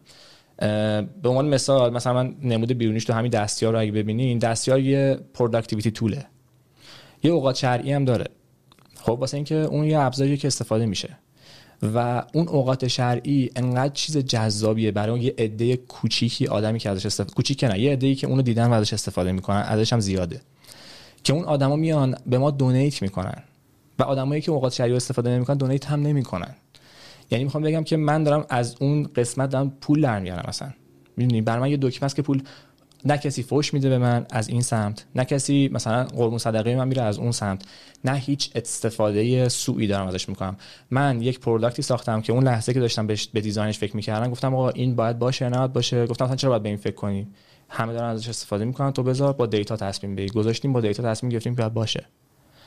بوردرلاین بودن توی زندگی آدم خیلی موثره و قضاوت و تعصب و اینا چیزایی که واقعا توی من خودم دارم، خیلی هم دارم. یعنی ولی من بیشتر بگم من اصلا اتفاقا من خودم آدمیم که خودمو جاجو فرض نمی‌کنم، میدونی، یعنی اولا خیلی برام تعجب پیش اومده که تو با یه نفر صحبت میکنی، بعد با اون یکی میری صحبت میکنی، میبینی اصلا داستان خیلی فرق میکنه. واسه هیچ وقت یه نفر رو گوش نمیکنم، هیچ وقت این داستان یه نفر رو. اگر این بحثی که داری میکنی تریگر شد بخاطر اول من گفتم راهنمایی اینا فازشون رو ندارم، یعنی اصلا جاجی نیست، گفتم فاز شاید ببینم یا رو حالش هم به حال بکنم. دیدم آقای ووشی توی ریحون هم من سوال پرسید وقتی که اونجا داشتم پرزنت میکردم، من چیزی دیدم، یعنی اکچوال یه سندی دیدم که حال نکردم، حرف بعدی هم نزدن ولی اونا منو جاج کرده بودن. میفهمم کامل بهت حق میدم و به نظرم حتی این در مورد تو نیست، در مورد اونم هست. آره بعد من اصلا حالا میگم اینو فقط گفتم، من اصلا راجع اونم هست چیز فکری نکردم، یعنی اصلا حوصله ندارم فکر کنم. باحاله. ببین من از این پروسه‌ای که با هم دوباره کانتکت قرار گرفتیم حسم میتونم بهت بگم مثلا 200% با قبلش فرق داره تا الان که اینجامو، مثلا نوع مثلا ویلکامینگ و اولین جمله‌ای که گفتی و من فلان و بیسار اینا، میدونی، یعنی من تو رو قبل از اینکه ببینم هم حتی با همه فیلینگ خوبم باز 200% بهتر شده. حالا فکر کنم مثلا ما با هم دیگه مثلا بریم یه مسافرت، با هم دیگه مثلا یه شرکت راه بندازیم، با هم فلان کنیم، با هم بیسار کنیم، خیلی دوره اون آدمه و تو هم همینطور ازش. یعنی حق بعد بدم به اون کسی که داره به من اینو میگه و حق بدم به کسی که اون کار میکنه. یه چیز حالا توی کیس شکست رو شاید اینا رو تعریف کنم بعد که خیلی اینا جذاب میشه. ولی من شخصا یاد گرفتم به یه سری آدم مدیون باشم. برای من امیرخان وحوشی اون آدمه هست و چند نفر دیگه که تو مسیر زندگی من به من چیزی یاد ندادن. خب مثلا اینا دانشگاه نبودن برای من، اینا فقط یه اپورتونیتی جلوی پای من گذاشتن. یه بچه 18 ساله‌ای که هیچی حالیش نیست، حتی زبان بلد نیست. یه چیزی بگم، من کامل میفهمم چون منم از این آدما دارم، ولی من مدیون نیستم، من سپاسگزارم چون ادی اند اف دی اونم برای خودش داشته یه کاری میکرده ولی به نفع تو خیلی بیشتر بوده. آره. به این معنی که بری پس بدی نه، سپاسگزاری تا خیلی زمان خیلی زیادی، ولی مدیون فکر کنم نمیتونی نباشی. دین ندارم بهشون، یعنی من نمیرم چیزی رو پس بدم. خب حتی به پدر مادرم هم همین شکلی هم، ولی چیزم من ملا مرشدی هم باشون، یعنی پذیرای حرفاشونم، خیلی احترام میذارم بهشون و به نظرم آدما رو باید توی چیزی که توش قویان باشون این کانتکت. ببین حالا میگم من کلا حالا اصلا راجب آدم ها حرف زدن خیلی اصلا واقعا برای من جذابیت نداره، راجب شخص آدم ها و همین حرفی که داری میزنی، یعنی حتی راجب اون توییت هم که داری میگی من میدونم دارم اونجوری انقدر برام مهم نیست اصلا اون توییتو میزنم، انقدر برام مهم نیست که بقیه راجب من چی فکر میکنن، هر چی دوست داری برو فکر کن. من یه سیرکل دوستای خودمو دارم، اونا دارم منو میشناسن. بعد تازه حالا اون توییت هم که داری میگی مردم خیلی جنریک، تو میخوای پس من استاندارد بکنی دیگه، پس من یه حرفی بیام بزنم که من توی اون لحظه که دارم اون توییتو میزنم همونم پر ایموشنم، کلی اتفاق برام افتاده که هیچی ازش خبر نداره و و واقعا هم شاشیدم، یعنی واقعا همینطوری بودم که اضافه کارن ملت تو ایران و من حوصله حاشیه ندارم، میدونی، یعنی ما رو به حاشیه کشوندن. یعنی ریحون منی که داشت سالم داشت کار میکرد، تر و تمیز بود، من موقعی که ایران داشتم میرفتم بیرون خیلی یعنی من اصلا سرمایه، یعنی من سهاممو فروختم و بردم تو حاشیه تو حاشیه تو حاشیه تو حاشیه تو حاشیه تو حاشیه. اینجوری که داشت اومدی کار بکنی یا اومدی چی برنامه‌ت من نمیدونم، میخوای اول با من صحبت کنی، میخوای اشغال بکنی و حرف راجع به این اون بزنیم، یا میخوای مثلا کار بکنیم. و ایران عاشق حاشیه است. بعد تو ته دلت میدونستی چیکار داری میکنی که ایران اومدم؟ نه، کل این پروسه ریحون یعنی حسابت با خودت مشخص بود. آره من میدونستم یاد برگردم. اون توییت برات مهم نبود، درست میگم؟ میگفتی من کارم کردم دیگه، من این حسو ازش دارم هنوز. نه من واقعا حالا خیلی جالبه که بگم اونایی که خودشون تو سیستمن خیلی اینجوریان که دمت گرم، یعنی اونایی که یعنی به اونایی که من واقعا شاید تارگتم بوده خودی رال کرده، به خاطر خودشون میدونن چیکار داشتن میکردن.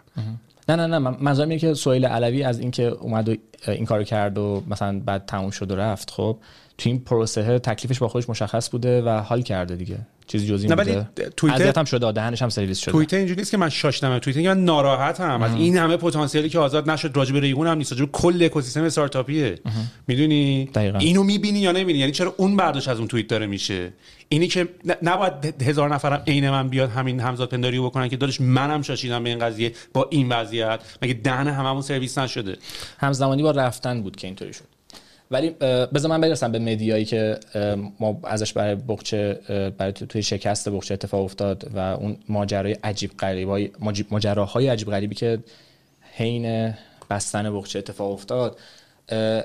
با یه زاویه دیگه از ماجرای من این ماجراها پیش اومد و نمیدونم شاید هم کمک کننده بود. حالا بگم بهت اصلا داستان بقچه رو بگو، چی شد بقچه رو زدی؟ ما این بیزنس صداگرافی که داشتیم، من تجربه کار کردن تو صحافی داشتم و چاپ و اینا، بسته‌بندی اینا رو بلد بودم. بسته‌بندی از نجاری بلد بودم چون ما تابلو در واقع معرق می‌ساختیم و اینا، اندازه‌های مثلا ریشیوهای فریم‌های روی دیوار و اینا رو خیلی خوب می‌دونستم، آدم‌ها چی دوست دارن، چی می‌برن، برای کجا می‌برن و اینا.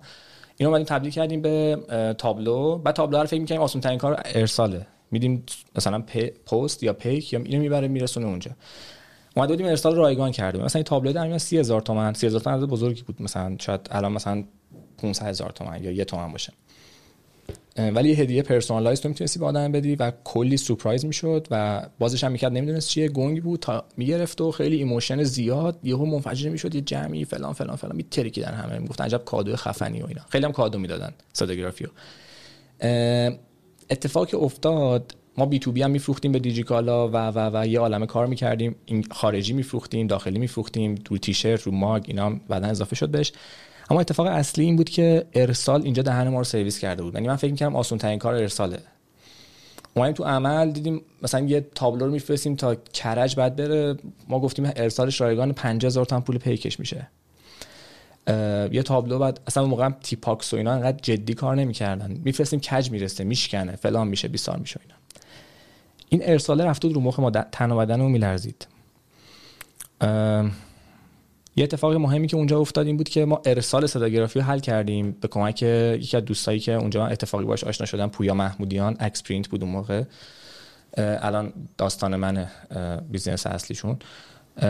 این گفتش که آقا تو بیا این سیستم تو اتومات کن، آدماتو حذف کن، وصل کن به سیستم من توی چاپخونه که منم اند تو اند اتوماتم. من اینجا به بهینه ترین حالت ممکن این تابلوها رو برمی‌دارم میام میرسونم دم خونه مشتریه، نفر اول مشتری، نفر آخر پستچی، و بیا دو تا سیستم اتومات رو اینتگریت کنیم تو هم دیگه و این فضا رو بسازیم که این واقعا مکانیزم فکری من شد برای بعضی از کارام در آینده هستن که جایی که آدم نباید کار کنه، آدم نیرو انسانی در واقع بی خوده بعد حذفش کرد و جاش و هزینه‌ش و اینا همه رو بعد حذف کرد، چون تو نکنی که دیگه میکنه و از روی تو رد میشه. ما اینو جابجا کردیم ولی دغدغه ارسال رو مخ من مونده بود. من یه زمانی هدفون اومدم بیرون، رفتم به راهنما گفتم که آقا من میخوام اینجا برم.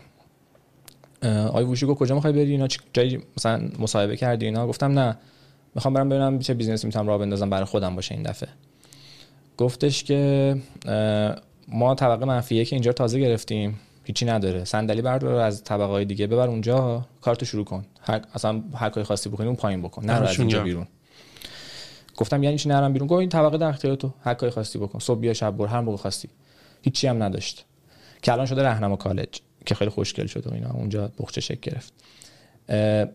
من دو تا از یکی از دوستام تو به اسم قاسم که شریک من بود توی دبیرستان و بعد کار مختلف ما با هم کردیم و اینا، برنامه نویس بود خیلی حرفه‌ای. قاسم اومد با من رفتیم اونجا، از هدفون اومد بیرون و رفتیم با هم دیگه اونجا. دو تا دیگه دوستان ما هم به اون اضافه شدن.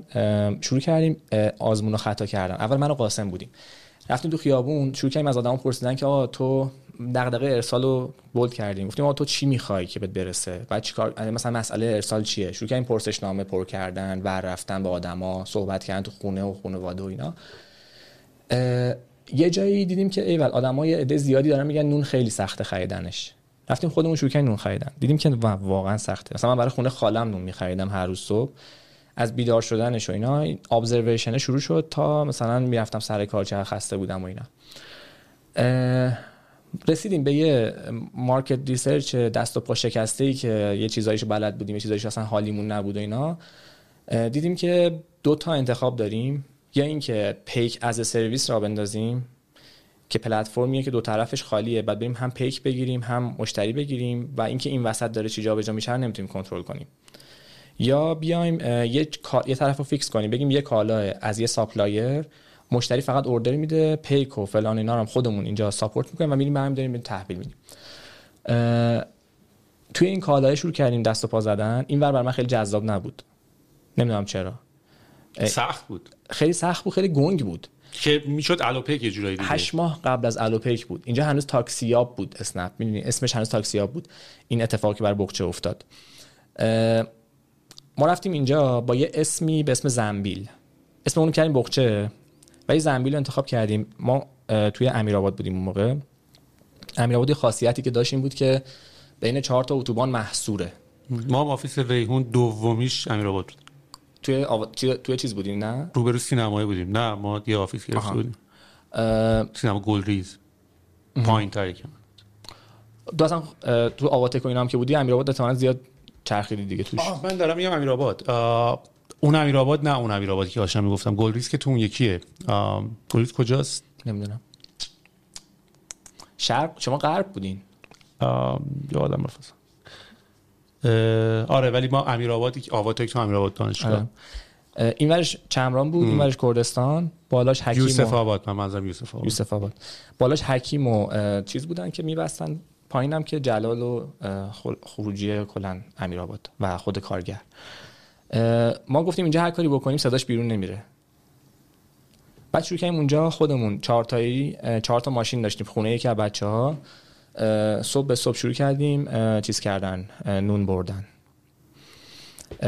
چجوری اصلا انجامش دادیم؟ شماره قاسم رو نوشتیم روی تراکت به اسم زنبیل، پخش کردیم توی امیرآباد.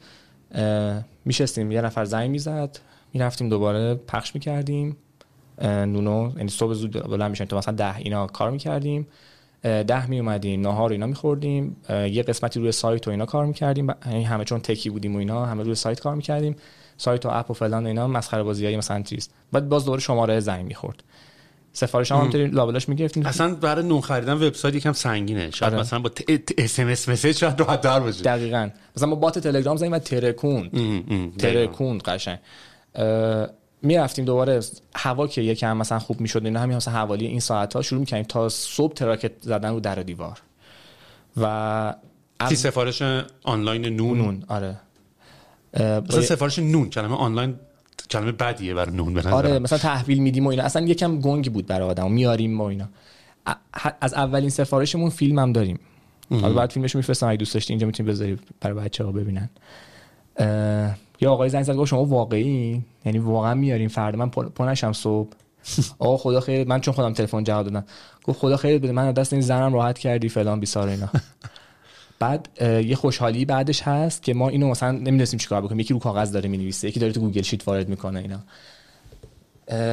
من رفتم بعد از 3 هفته پیش آقای ووشی گفتم این 30000 تومان کف دست ما مونده، انقدر تا سفارش بردیم، انقدر تا نون، انقدر تا فلان. تو این پاکت ها این شکلی اینا رو فهمیدیم. چیکار بکنم؟ گفتش که خیلی خوبه، بیا شروع کن، بچه‌ها رو بیار. یه فاند اولیه 5 میلیونی به من داد. ما با این فاند کار شروع کردیم. چقدر سهام گرفت؟ حدوداً فکر کنم 20%. با 5 میلیون تومان. آره. بعد یه دونه 150 میلیون بعدش چند وقت بعدش گرفتیم و یه دونه 1 میلیارد خورده هم بعدش. ولی خیلی ارگانیک، یعنی خیلی مثلا بگی نگوشیت کردیم و رفتیم دنبال اینوستور و اینا هم نبودیم. نه، ولی پروسه اینوستمنت خیلی سخت بود. مخصوصا اینکه من تو بدنه راهنما بودم، بچه‌ام بودم، آدما منو خیلی اتنتیکیت نمی‌کردن به عنوان کسی که داره بیزنس میکنه. ولی اتفاق خوبی که افتاد این بود که اون دوره‌ای بود که راهنما تلاش کرد همه بیزنس هایی که داره رو همینطوری کلونی کنه و بفرسته بیرون.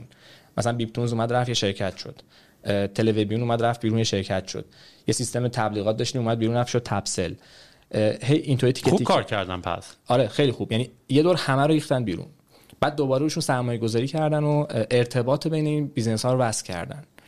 یعنی مثلا ما توی بیزنسمون با تبلیغات، با بچهای تبلیغی و با بچهای مثلا میاره و الوپیک و اینا کانتاکت داشتیم. حالا یه سریشون من خودم برقرار کرده بودم، یه سریشون اینطوری بود که دیگه بالاخره برقرار بود. و من عاشق حرف زدن با آدما، این که مثلا برام بهشون بگم آقا ببین من کار خفنی دارم میکنم، تو باید مثلا با من دوست باشی و اینا بودم. رفت جلو. خیلی اتفاقای فراز و نشیبای زیادی داشت. من مواجهه اولیه‌ام با شرکت داری توی بخشه اتفاق افتاد. وقتی که فاند دومو گرفتیم رفتیم تو آفیس خودمون. یه آفیس جالب و کوچیک گرفتیم تو خیابون بهار، پیش این سیسمونی فروشیای اول خیابون بهار تو پیچ امرون. شروع کردیم اونجا کار کردن. تیم بزرگ شد، خیلی تصمیمات عجیب غریب و بزرگ و کوچیک و اینا و بچه‌های خیلی عجیب غریب دانشگاهی و کاری و نمیدونم اینا و یه عالمه دغدغه با پیک موتوریا که مثلا ما اون موقع 60-70 تا پیک موتوری داشتیم، درگیر بودیم با نمیدونم تیکه تیکه ماجراهایی که توی این قصه پیک موتوری هست که فکر کنم خیلی هاشم تو میدونی، از باکس و فلان اینا، تا اینکه مثلا ما به خاطر این حساسیتی که روی نون بود، کلا نون خیلی چیز پیچیده‌ایه، ما هم به خاطر همین انتخابش کردیم. ولی مارجینش خیلی پایینه. شما یعنی پولا رو فکر کنم بیشتر رو دلیوری باید حساب می‌کردین تا روی نون چرا؟ یه سوال بزرگ استارتاپی اینه که نون چرا؟ و کرم منم بود، انقدر من این کرم رو جسورانه مطرحش کردم که همه گفتن اوکی اگه تو میتونی برو انجام بده و اینا. تا اینطوری بودن که خب نمیشه دیگه، همین حرفی که اولش هم زدی. نون چرا؟ نون یه کالای سوپر FMCGه. آره هر روز باید اوردر بدی، اصلا باید بذاری رو اتومات، یعنی باید مثل آلارم باید ستش کنی. دقیقاً. چیزیه که خانواده‌های ایرانی بهش گره خوردن. فقیر و غنی نداره، شرق و غرب، شمال جنوب نداره، بسیار جنس کمودیتیش پررنگه، قیمت گذاریش تقریبا فیکسه در طول زمان. یعنی ما 3000 تومان هنوز. شغلیه که آدما یعنی نونوا و شاتر نمیتونن شغلشو عوض کنن. نمیدونی یا نه؟ نه نمیتونن عوض کنن. چرا؟ نمیشه، قانونا نمیتونن کار دیگه بکنن. کسی که نون یعنی چی؟ کسی که مجوز نونوایی میگیره و در واقع نونوا میشه نمیتونه تا آخر عمر شغلشو عوض کنه. این لاجیکشو میدونی؟ فکر میکنم مال زمان چیز قبل انقلاب و ایناست. یه قانونی تصویب شد همونطوری هم مونده. احتمالاً مثلا چیز بوده، مثلا شغل خفنی بوده، یعنی مثلا یه تونستی یه مغازه نونوایی بزنی که به هر کسی نمیدادن. شغل مهمی بوده. آره. من یه خاطره شنیدم این چیز میاد، اتفاقا نونواییش هست، روبرو دفتر ما هم بود. اول پیچ امرون توی خیابون شریعتی که اون موقع اسمش جاده قدیم بوده، نمیدونی یا نه؟ شریعتی جاده قدیم بوده، ولیعصر جاده جدید. تو جاده قدیم اولش یه نونوایی سنگکیه که مثل بابا بزرگ این آدمه همونیه که این اتفاق براش افتاده، که نام رضا شاه بوده، میاد توی شهر از پیچ امرون میاد تو، از دروازه شمرون، به این میگه شنیده بوده که نونواها اعتصاب کردن و نون نمیدن. بهش میگه نون به من بده، این میگه نون نمیدم. میگه نون نمیدی برو تو تنور. یارو میره تو تنور یه لگدم میزنه، یارو میره تو تنور میسوزه. بعد میاد بالا همینطوری تهرانو و هر نونوایی که نون نمیداد رو میکرد تو تنور آدمه رو. و مثل که از اونجا اومده. حالا من خیلی دقیقاً نمیدونم اینا، ولی نونوا نمیتونن شغلشون رو عوض کنن به هر حال. این پروانه‌شون نمیتونن عوض کنن اینا. فقیر و غنی رو گفتم، شمال و جنوب رو گفتم، ولی من اینو حالا میرم چک میکنم چون این با خودم جالب شد برم ببینم چیه. با مشکل چیز داره اصلا، مشکل این بین‌المللی انسانی داره. حقوق بشریه مشکل. الان خیلی آسون شده چون شاترها رو کاری ندارن، مجوز دست یه آدمیه. مثلا دیدی مثلا رستوراندار که لازم نیست خودش بره پای تنور مثلا پیتزا وایسه که 10 تا رستوران داره، ممکن بیزنسش مثلا بانک باشه یه چیزی باشه. الان اینطوری شده، ولی خب اون موقع اینطوری بوده که آقا شاتره نباید شغلش عوض کنه به هیچ وجه. خیلی هم مورد احترام بوده، اینم خیلی نکته مهمیه. الان مثلا ما یه نفری ببینیم مثلا شغلش نونواییه، آدم‌ها احتمالاً دیدن که آقا بنده خدا مثلا گوگلی از سختیاش بگم. از سختی بخچه یا سختی نونوایی؟ نون، هنوز نون. نون بسته‌بندی نداره، استاندارد نداره. هر نونوایی برای خودش یه قاعده خودشو داره و بردن این نونه برای خونه آدم ها هم همینطور. یکی نون خشک دوست داره، تر دوست داره، یکی به خمیر میگه نمیدونم نون خوبه، یکی به خمیر میگه نونتون خمیر شده، یکی به خشک میگه نون خوبه، یکی میگه آقا فلان شده. و ما یه عالمه مشکل تو بسته‌بندیمون داشتیم. مثلا 60 تا متریال ما تست کردیم، از جمله پارچه قلمکار اصفهان، از جمله پاکتی که نونو خشک میکنه، پاکت کاغذی، یا پاکتی که همین الان دارن ازش استفاده میکنن برای نون، پاکتیه که بهداشتی نیست و ما اینا رو انقدر فیدبک گرفتیم از آدما که اصلاح کردیم. ما خواهش هستیم به این بسته‌بندی خیلی فوق العاده برای نون و پارچه‌ای بود و اینا گره میخورد از بالا، فکر کنم دیده بودی.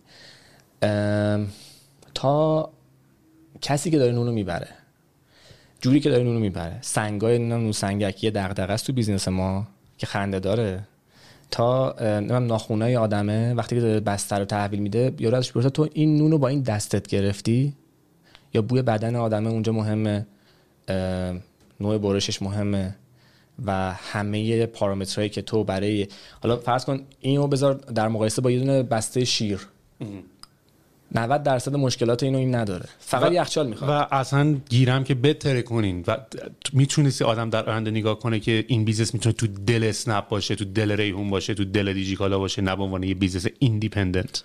آره میشد.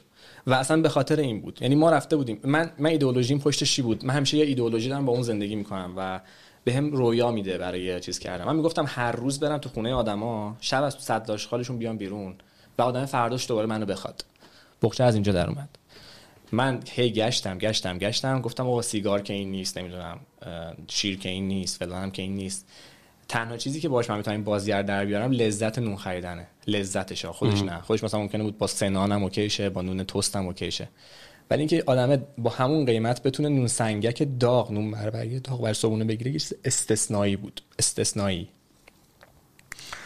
پنیر و اینا میذاری تنگش شد. آره اصلا دیگه میترکون. مثلا ساده ترین راهی بود که کنارش یه پنیر ببری و سودت یه سبزی ببری، سبزی که قیمت هم نداره، یعنی قیمت تو باید بذاری روش. توی بخچه اتفاق جذابی که افتاد برای من، اولین بار بود که تجربهش میکردم، دومین بار بود در واقع. سفارش رو چرا کنسل میکردین؟ الان میرسیم بهش، خیلی قصه داره. ما بی تو بی هم خیلی میفروختیم. بی تو بی معنی بی تو بی نیستین، ولی خب ولی یوزر جوریشون مثلا چون معمولا یه جیمی آفیس هم یه جیمی دارن دیگه، مثلا جیمیه میره مثلا نون میگیره میاد. آره. میدونی ماش میگفتیم داداش کوچیکه. آره یعنی مثلا اگه بخوای یوزر جوری نگاه بکنی که ببینی کی داره اون کارا رو انجام میده، کاره رو توی شرکت کی داره انجام میده، کاره رو یعنی توش. و اتفاقا بیزنس ها بعد به نظرم خیلی جذاب میبودن برای شما سر صبح و اینا، ولی اونا یه جیمی خودشونو دارن. مگر اینکه جیمیه میشد مثلا تارگت دموگرافیک تو. دقیقاً آفرین. ما 2 تا گروه داشتیم، یکی شرکت‌های دولتی یا بانک‌ها، کارگزاری‌ها، اینایی بودن که صبح زود باز می‌کردن و مجبور بودن صبحونه بخورن، که ما هی دست و پا زدیم توی اینا، از معاون و مدیر بانک هی مذاکره کردیم، آخر رسیدیم که آقا اون کسی که اینجا تصمیم گیرنده نهاییه چیزه، این آبدارچی است. بعد نوع متقاعد کردنش هم خیلی سخت بوده. بهش گفتیم آقا تو باید صبح پاشی زودتر بیای فلان کنی، نه چون در بانکو که نمیتونی باز کنی بعد بری مثلا اونور چیز کنی، که بیا من بعد اینو میارم یه هفتم مجانی میارم برات اصلا. یا مثلا این وسط یه کادویی برای یارو میبردیم، برای همه کسایی که بی تو بی بودن یه گیفتی میبردیم مثلا، که اینو میدادیم به اون آدمه. هر جایی تقریبا یه روشی داشت. مثلا برای من بی تو بی سلز اونجا اولین بار بود تقریبا داشت اتفاق میافتاد. بجز حالا مثلا دیجیکالا اینا که قبلا باشون کار کرده بودم. ماجرای دوم این بود که یاد گرفتیم که پول لازم نیست از اون جایی که داریم باهاش سر صدا میکنیم در بیاد. پول اتفاقا میتونه از اون جایی که بی تو بی در بیاد و بی تو بی 60% 70% سفارش های کانسیستنت ما بودن که واقعا پول ازشون در میومد. اصلا ما نیاز به اپ نداشتیم. سیستمشون مثلا اینطوری بود که اون سلزمن ما اینو ثبت میکرد، خودش اینو تکرار میکرد. خیلی اپ سنگینه. فاکتور ماهانه میفرستادیم، پولو میگرفتیم، تموم میشد. اصلا آدم نمیدونست بخچه چیه.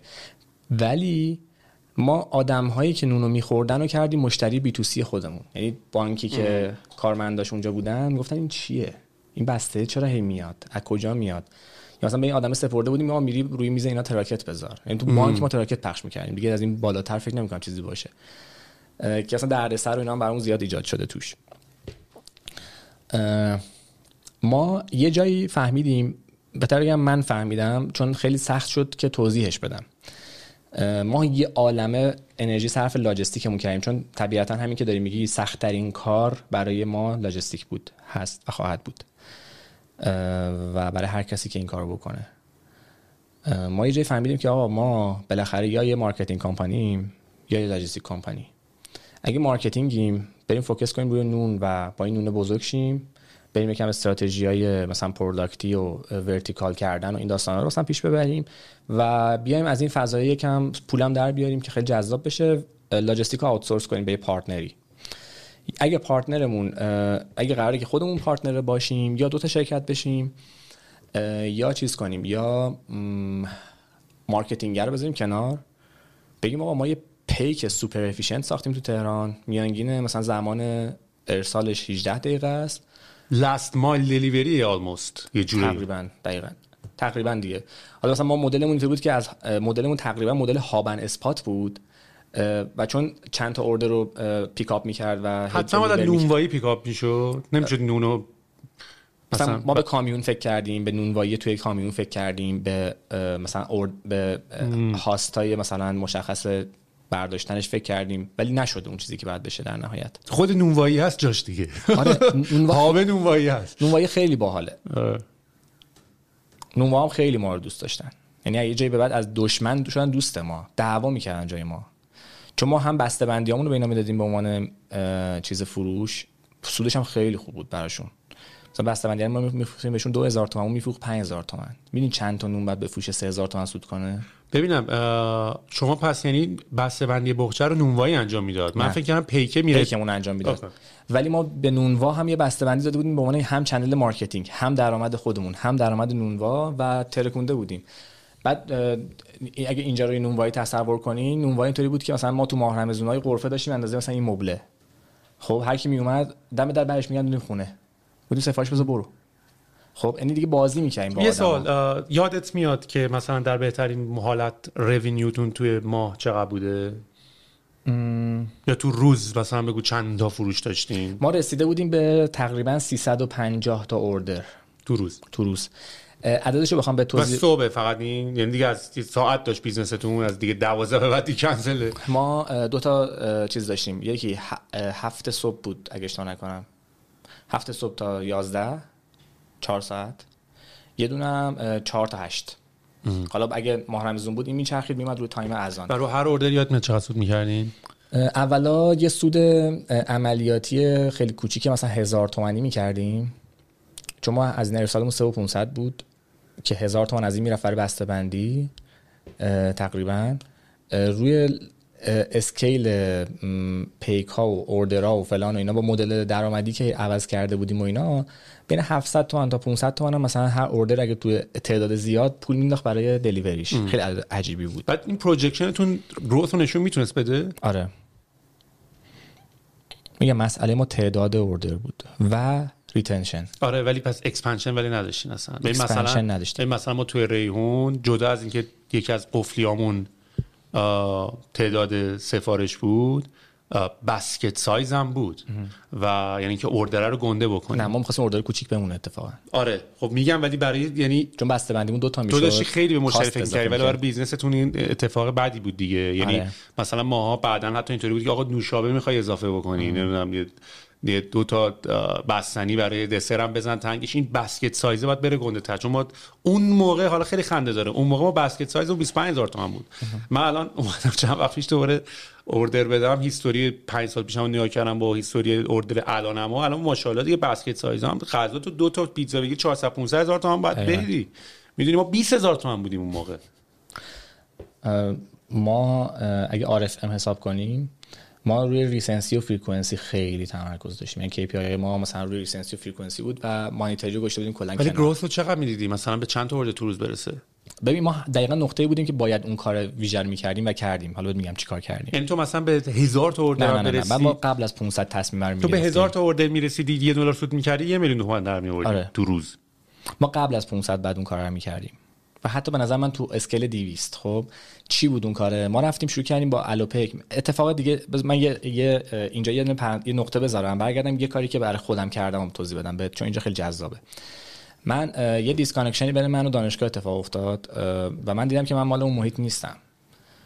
ترم یک یه دونه پیام دادم تو این گروه مبانی کامپیوتر که آقا من این درس رو بلدم، شما برای کسایی که مثل من از المپیاد و اینا اومدن بیاین بونس در نظر بگیرین توی تکلیفاشون و اینا که اینا قاچ نشن برای تکلیف زدن، کسی که کد بهینه میزنه و اینا. بعد اینو من فکر کنم دارم برای استادم میفرستم، ولی برادکست شد تو دانشگاه تهران.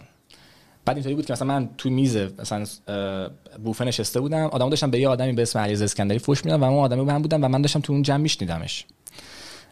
من گفتن این عجب دادن خودشیرینی و اینا. از اینجا شروع شد تا اینکه من عاشق ریاضی بودم و ریاضی 1 و 5 افتادم. نمیدونم مسئول آموزشمون اینطوری بود که مثلا با تو کار میکنی اصلا چرا میای دانشگاه. یعنی ببین در و دیوار داشتم به من میگفتن تو نباید بیای اینجا و کلی اتفاقای عجیب غریب توی دانشگاه برای من افتاد. نهایتا من فاصله گرفتم از دانشگاه. این وسط خیلی اتفاقی از طریق یکی از دوستام با یه شخص خیلی ارزشمندی به اسم آقای کامران اعتماد مقدم آشنا شدم. ایشون مسئول دوره آموزش MBA سازمان مدیریت صنعتی بود. سازمان مدیریت صنعتی من میدونی یا نه؟ فکر کنم تنها بیزنس اسکول سالمیه که تو ایران داره کار میکنه توی این دوره خاص MITMش که خیلی جذابه. و ایشون گفتش که بیا اینجا تعهد بده. من اونجا سخنرانی کردم و اینا، گفت بیا تعهد بده اینجا که من لیسانسمو میارم، بیا فوق لیسانس شرکت کن اگه قبول شدی و اینا. من گفتم فوق لیسانس چی فلان اینا. گفت اینجا همه آدما مثل تو و اینا، یکم حالا سنشون بالاتره ولی خیلی جالبه برات، بیا اینجا شرکت کن اینا. گفتم باش. رفتم امتحان دادم و قبول شدم و رفتم و فلان و بیسار اینا.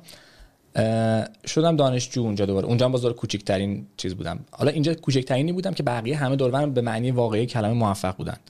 مثلا نفر بغلی من 7 تا کارخونه داشت.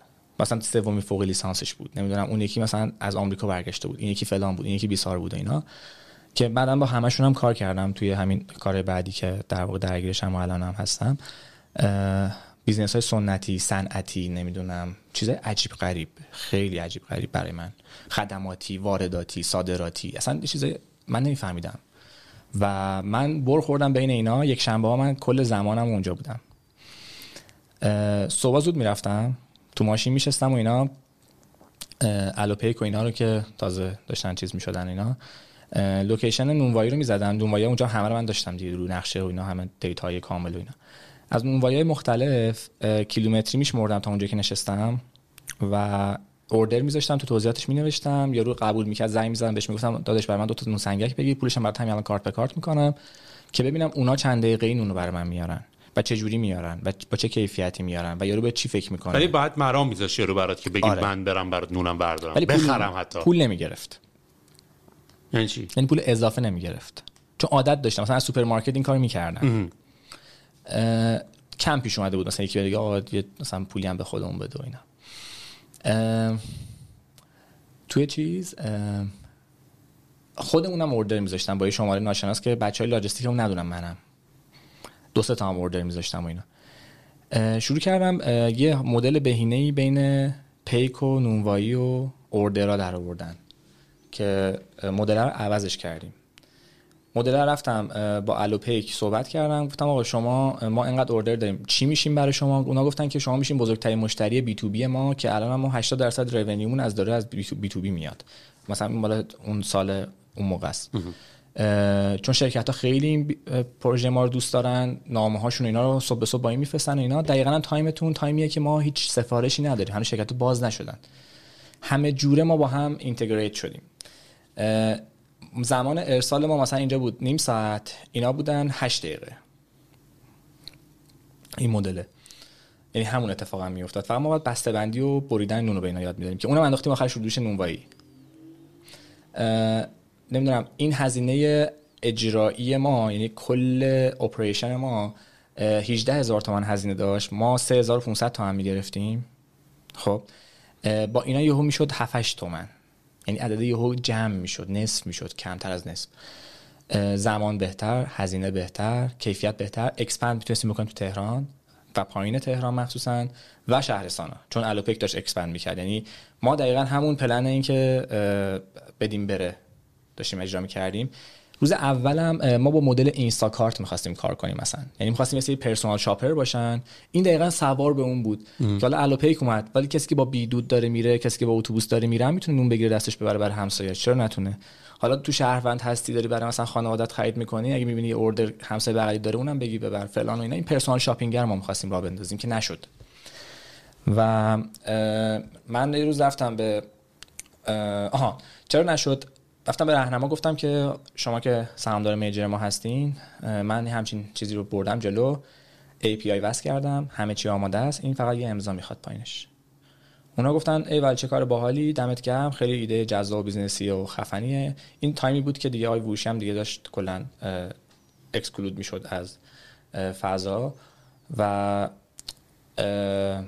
اینا گفتن خب اوکی، ما یه بیزنس دیگه داریم که نزدیکتر به ما توی ویسی خودمونه، به اسم میاره، بیور با اینا کار کن ببینیم چی میشه و اینا. من با میاره یا خب دوست بودم و خیلی هم دوستی صمیمی و قوی داریم و خیلی بچهای جالب و هیجان انگیزی ان، کلی چیز ازشون یاد گرفتم، خیلی خیلی آدمای باحالی ان. با میاره یا شروع کردیم کار کردن و نشد، چون اونا خط همت به بالا رو سفارش میبردن، ما خط همت به پایین مثلا 70% اوردرامون بود، برخلاف ظاهر تهران و مثلا الهیه و اینا. ما واقعا 70% اوردرام پایین‌تر. نه به خاطر اینکه دارم همون رو میگم توی اصلا حالا اون داستان الهی نمیگه، احتمالاً اونا مدلاشونو خیلی وقت فیکس کردن، همون جیمیه داره میره کارا رو میکنه. دقیقاً سرای داره اون کار میکنه، فلان داره اون کار میکنه. بعد البته نه لایف استایل خیلی فرق میکنه. بعد ما اومدیم برای مثلا شهری که سعادت آباد منطقه جذابیه، خیلی جذاب، پاسدارا منطقه جذابیه، ولی الهیه نیست. نه بعد برج هم خب خوبه دیگه، تو برج تو میتونی مثلا یهو به یه آدرس کلی 10 تا سفارش بدی، که اصلا ساختمونای سرپرستیای بانک‌ها برای ما اینطوری بود، مثلا یه برج بود، مثلا 4 تا پیکمون اوردر رو همه اوردراشونو می‌بردن میدادن به یه دونه بانک، 4 تا پیک. یه اتفاق عجیب بود. توی این ماجرا ما رفتیم با میاره، زمان اونا اینطوری بود که پیکاشون 11 میلیون بودن. بستگی داره کی تکی تر بود دیگه. من حالا بچهای میاره رو نمیدونم سافرشون، ولی مثلا مهشاد چون میشناسن و الان کاری که دارن تو کانادا میکنن، اونها الان دیگه کارشون روت اپتیمایزیشنه، میدونی، یعنی آقا همین که داستانی که میگی چرا 4 تا پیک میرفی یه دونه، تو چجوری میتونی اپتیمایز بکنی؟ یه نفر بره بفهمه که بعد اینو بره و بهترین روتو برداره و بهترین تایمو برداره، میدونی، یعنی یه چیزی میکس ویزو میخوای و میکس ترافیک گوگل مپ رو میخوای، میکس همه اینا رو میخوای که تو بفهمی که آقا بهترین زمان برای اینکه بری اوردر رو پیکاپ بکنی نسبت به حتی پدستریان ترافیک اون نونه. یعنی تو میتونی از گوگل حتی مثلا به API بزنی این نونوایی تو چه ساعتای شلوغ تره، میدونی، یعنی چندین و چند کار آدم میتونه بکنه تا اپتیمایز ترین حالت پیدا بکنه. آره. ولی من میخوام مثال بزنم، بچه میاره به نظرم زرنگ ترن. اگه پول یکسان در اختیار جفتشون باشه، احتمال اینکه اونا برنده بشن بیشتره، چون خیلی زرنگ و سخت زرنگن، حاصل ترن، یعنی حاصلینگشون بیشتره. ببین خیلی بیزنسی ان، مثلا به جای اینکه برن یه سافر بسازن با SMS کار را مینداختن. بعد همین رو میگم، به جای اینکه مثلا یارو بره بگه اوردر من اینجاست، من میخوام بفرستم به اینجا، اینا یه دکمه اندازه این گذاشته بودن وسط صفحه، یارو با دستش اینطوری تق میزد وسط این پیک ظاهر میشد. بعد میگه خب کجا ببرم؟ رستوران مجبور حالا رو کاغذ یه جایی مثلا رو سر یا رو دست یا رو یه جایی بنویسه اینو دیگه. یعنی میدونی انقدر اینو بیزنسی ساخته بودن که پرفکت بود، پرفکت، و هنوزم هست به نظر من. میاره الان خوبه بیزنسش، تا جایی که من در جریانم خیلی خوب داره کار میکنه. و پیک از سرویس بی تو بی هم بود، یعنی هیچ بی تو سی در کار نبود اتفاقا، و اون چیز خوراک ما بود. حالا ما این برنامه سیستم نرم افزاری داشتیم که اونو خیلی آسون می‌کردیم تا به هم دیگه اگه جرقه می‌خورد میترکید. پس تو خوشحالی که با میاره کار کردی این سرا ولو پیک؟ نشد که کار کنیم، میگم اونا بالای همت بودن ما پایین همت بودیم. فکر با الوپیک کار می‌کردی فرق می‌کرد تو این ریزالت قضیه؟ آره به نظرم بهتر بودن. کی؟ الوپیکیا. میاره ساعت 11 پیکاشون میومدن، حاضر نبودن زودتر بیان، ما 10 تقریبا اوردرامون تموم بود. آره. و یه عالمه چیزای دیگه. ما یه روز رفتیم این دوستان گفتیم که آقا ببین با رهنما گفتیم که با میاره نمیشه به این دلیل، اونا هم اومدن گفتن که نمیشه به این دلیل، و این مرجن اکوزیشن اتفاق نمیتونه بیفته.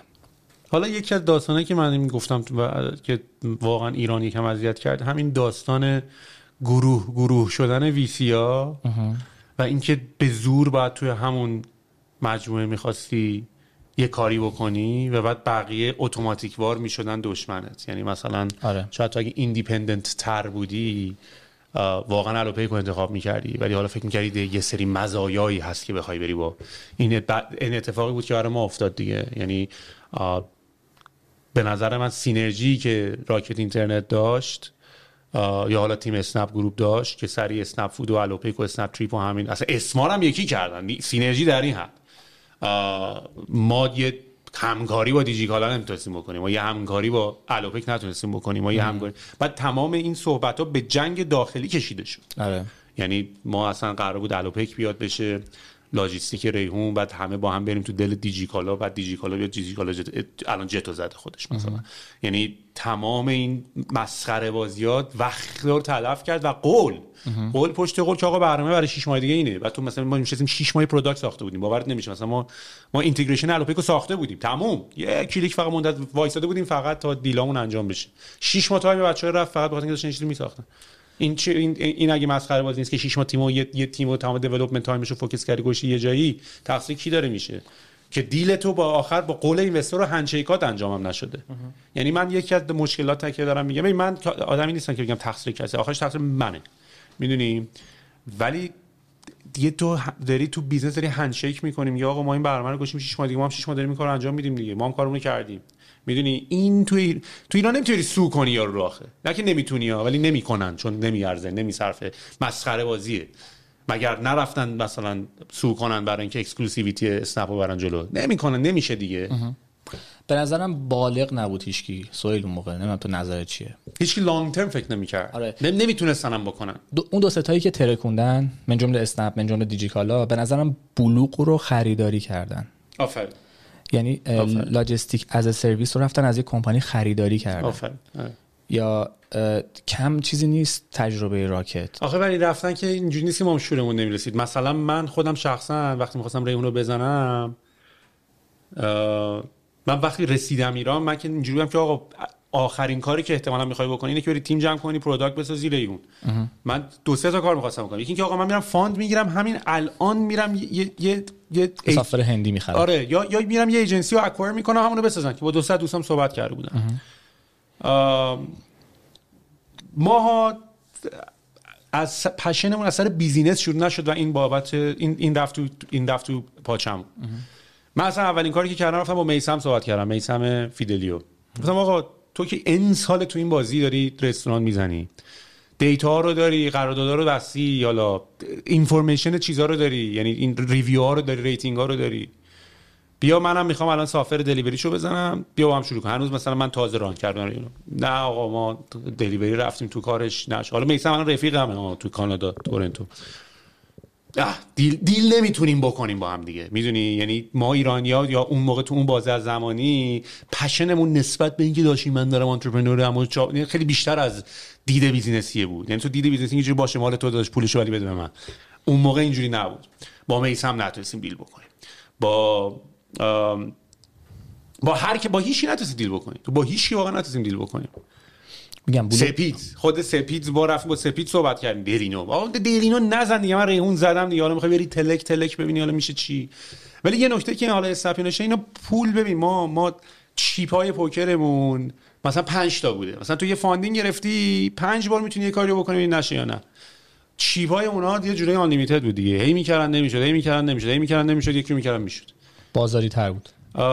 پول نه خب بلیت خریدشون بیشتر بود، یعنی حالا فقط حجم پول است به هر حال معنیش دیگه، ولی کلا ما میتونستیم یکی دو تا اشتباه بکنیم، یکی دو تا دیل بکنیم نشه و ما دیگه بعد بازی میرفتیم بیرون، چون چیپ هم تموم شده دیگه، نمیتونم کال کنم فلاپ بعدیو، ولی یارو اون کال میکرد، اون اسنپ هی کال میکرد، میدونی هی انقدر وای میساد. یعنی من حتی فکرم میکنم ما حتی اگرم ریحون حتی اگر اون دوره کرونا رو رد کرده بود و حتی به چیز تنها حالتش این بود که انقدر موی دماغ میشد که اکوایر بشی به عنوان سکند پلیر، ولی فکر کنم در این که اونا انقدر خرج میکردن تا تو بازی بری بیرون، آره اصلا فکر کنم اینویتابل بود، یعنی امکان نداشت اتفاق نیفته، اونا انقدر این کارو میکنن تا بازی بری بیرون. بلوغ به نظر من مثلا این نیست که یه چیزی بری بخری بیاری، یا اینم باز به نظر بلوغ ارتباط بوده که اونا نداشتن. مثلا ما اینو ساختیم چجوری، راهنمای سری گدرینگ‌های جالب داشت که آدما میومدن توش چیز میکردن، صحبت میکردن و با هم دیگه دوست میشدن و این گدرینگ کلی ارتباط ساخت برای ماها. ولی فکر نمی‌کنم مثلا اگه خودت نخواهی که با یکی صحبت کنی اون فرصت کنه که بری با یکی مرجر اکوزیشن انجام بدی، میدونی چه برسه به اینکه بخوای کلابریشن یا مثلا یکم. آره ولی خواستنی نیست، بانکه داره بهت میگه چیکار باید بکنی، حساب باید بانکه بگه، به نظر من باید بگه.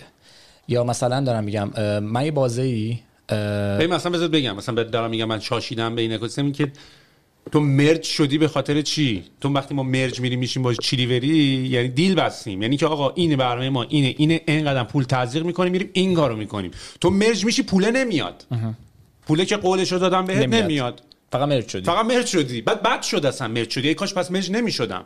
میدونی پس چرا مرج شدی؟ مثلا به ضرر شد، کمپانی منو کشتی بدون اینکه دلیل خاصی داشته باشه. میفهمم مال خودت هم کشتی. مثلا من از من موقع ریحون برند قوی تری بود، معلومه بود، ولی ازگل بازی میدونی چی بگم اسمش دیگه. تقصیر بعد میخوای چیکار کنی؟ بشینم بگم تقصیر من به عنوان مدیر عامل تقصیر من بود. خب قول دادین دیگه، خب قول دادیم، مرج شدیم، رفتی ایونت چیز گذاشتی، پی آر گذاشتی که دو تا در استارتاپ اکوسیستم ایران دو تا کمپانی اخبار خوب مرج شدن. میدونی؟ میفهمم. خیلی شواف جلوش خیلی بیشتر از کیاس پشتش بود. دقیقاً چون باش درگیر بودم میفهمم. یه اتفاق دیگه افتاد. راهنما پیشنهاد داد که یه نفری بیاد کمک من کنه برای مدیر عاملی. در واقع همون چیزی که تو سیلیکون ولی اتفاق میفته تو این سریال سیلیکون ولی. یه نفری اومد که اونم دانشجوی سازمان مدیریت صنعتی بوده قبلا و خیلی مدیریتی بود و کارش و اینا، پرکتیکال نه آکادمیک. من و تیم خیلی گارد، من یکم کمتر، بقیه خیلی گارد گرفته بودن نسبت به اینکه یه نفری از بیرون فورس شده توی تیم، صبح به صبح میاد اونجا میشینه و قرار بود که اول بیاد مثلا یه ماه ببینه ما چیکار میکنیم، بعد بره پلن در بیاره و بیاد کمک کنه. واکنش‌های عجیب غریبه مثلا عاطفی و اینا داشتیم. ما سنمون هم کمتر از بقیه بود، خیلی سن مهم بود تو این چیزی که دارم میگم من خودم بلوغ نداشتم دیگه، بلوغ ارتباط بیزنسی بفهمم که او الان داره چه اتفاقی میفته نداشتم. فکر میگم الان قرار بیزنس از دست من در بیارن، و تو بودم که what the hell، اصلا من بمیرم نمیذارم اتفاقی بیفته. ولی چه اتفاقی افتاد؟ این آدم میومد، مثلا بچه‌ها ما لج میکردن باهاش، صبح به صبح مثلا ساعت 6 میومدن، همه صندلی‌ها رو میشستن روش، این یارو میومد جا نداشت بشینه، میرفت آشپزخونه میشست. و یه عالمه اتفاقای چیز افتاد. این آخرش گزارش داد که آقا گزارشش مثلا جایش خیلی درست بود، ما انجام دادیم نتیجه خوب گرفتیم، جایش انجام دادیم نتیجه بد گرفتیم، جایش من وایسان گفتم من این کارو انجام نمیدم. مثلا ما الهیه و یه سری منطقه‌ای که سفارش‌های کمی داشتن و تایم عصر رو کم کردیم که هزینه‌مون رو بتونیم کنترل کنیم و خیلی جواب خوبی گرفتیم. من نمی‌فهمیدم اینو، ولی در نهایت آدم پذیرفته نشد به عنوان CEO، نه توسط ما نه توسط بچه‌ها، و خودش هم اینطوری بود که آقا من بیام اینجا دهنم سرویسه و دیوونم مگه این کار بکنم اینا. همزمانی پیدا کرد با این داستان میاره هم که نشد. من رفتم به اونجا گفتم خب آقا میاره نشده بزنیم ما الپی کار کنیم. گفتن نه، من 7 تا پیشنهاد برده بودم که پیوت کنیم، مثلا روی این اسم بخچه نگار داریم این کارو بکنیم و فلان فلان و فلان. از اون 7 تا پیشنهاد آخرین موردی که وجود داشت که بستن بخچه بود انتخاب شد و خیلی توی جلسه هیئت مدیره بودیم و اینا گفتن مثلا خواهشم اینه که ببریم بخچه اصلا بی خیال شیم و اینا، برسیم به زندگیمون. این ریسورسی که الان مونده هم استفاده مالی ازش. چجوری انحلال شد آخر؟ به انحلال رسیدین؟ رفتیم همه ضرر دادین، چیکار کردین؟ همه چیزا رو صفر کردیم.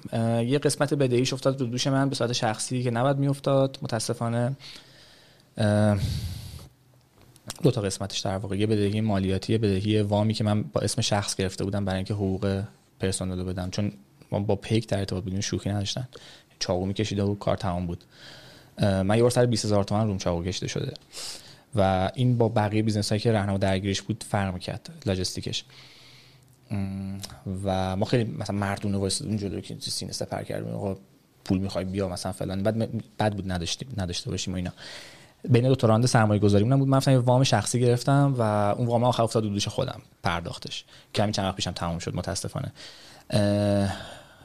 ماجرای دیگه این بود که نه پول داشتیم تو حسابمون، بستیم، تصفیه کردیم، وسیله‌ها رو فروختیم.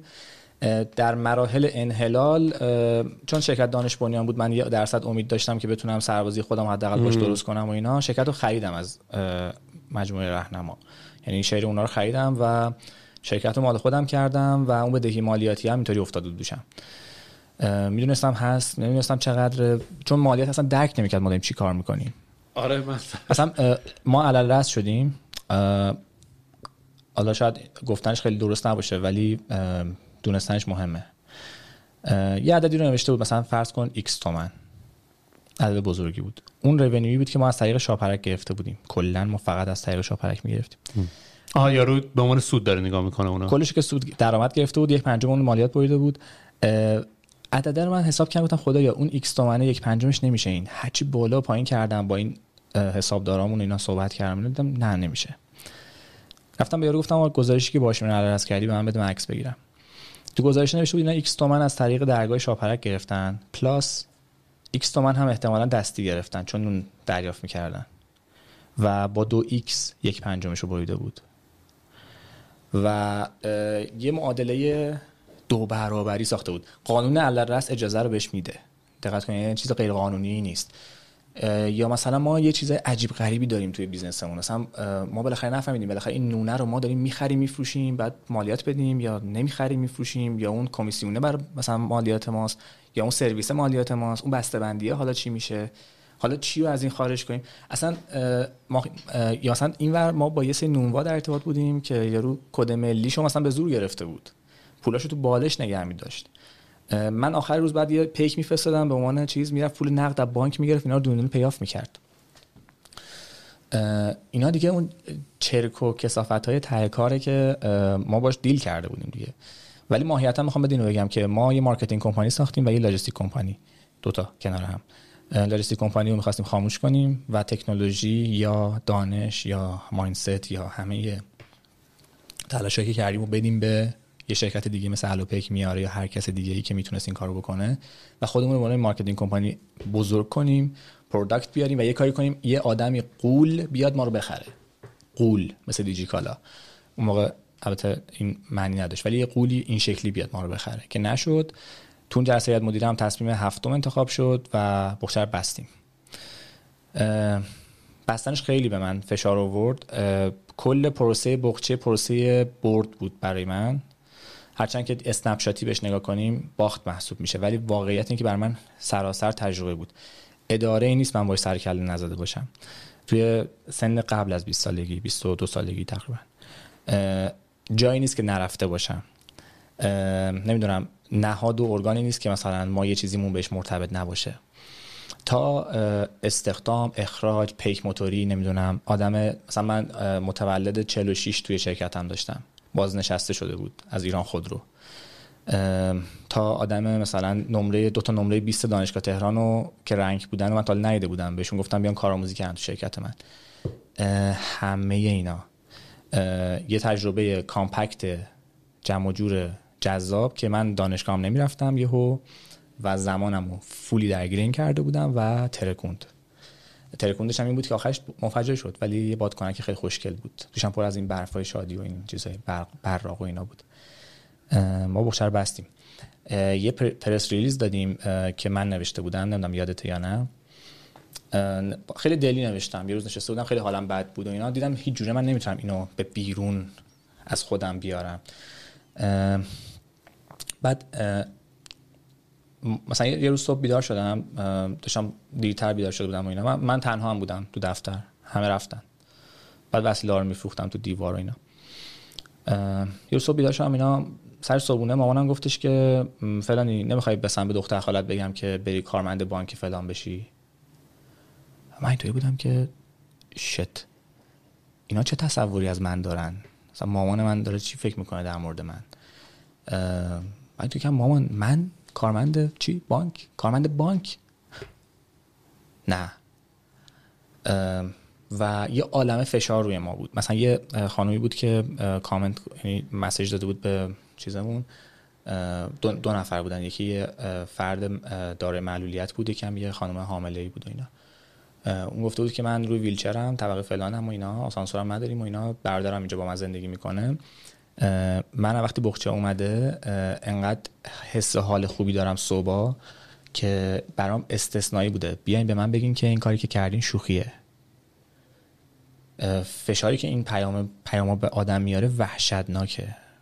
یه زن حامله هم بود که اونم دقیقاً همچین چیزی گفته بود. و یه سال چی شد که یهو به نتیجه رسیدین که باید شادان بشه؟ پروگرس میخوام ببینم چقدر از قبل قابل پیش بینی بود.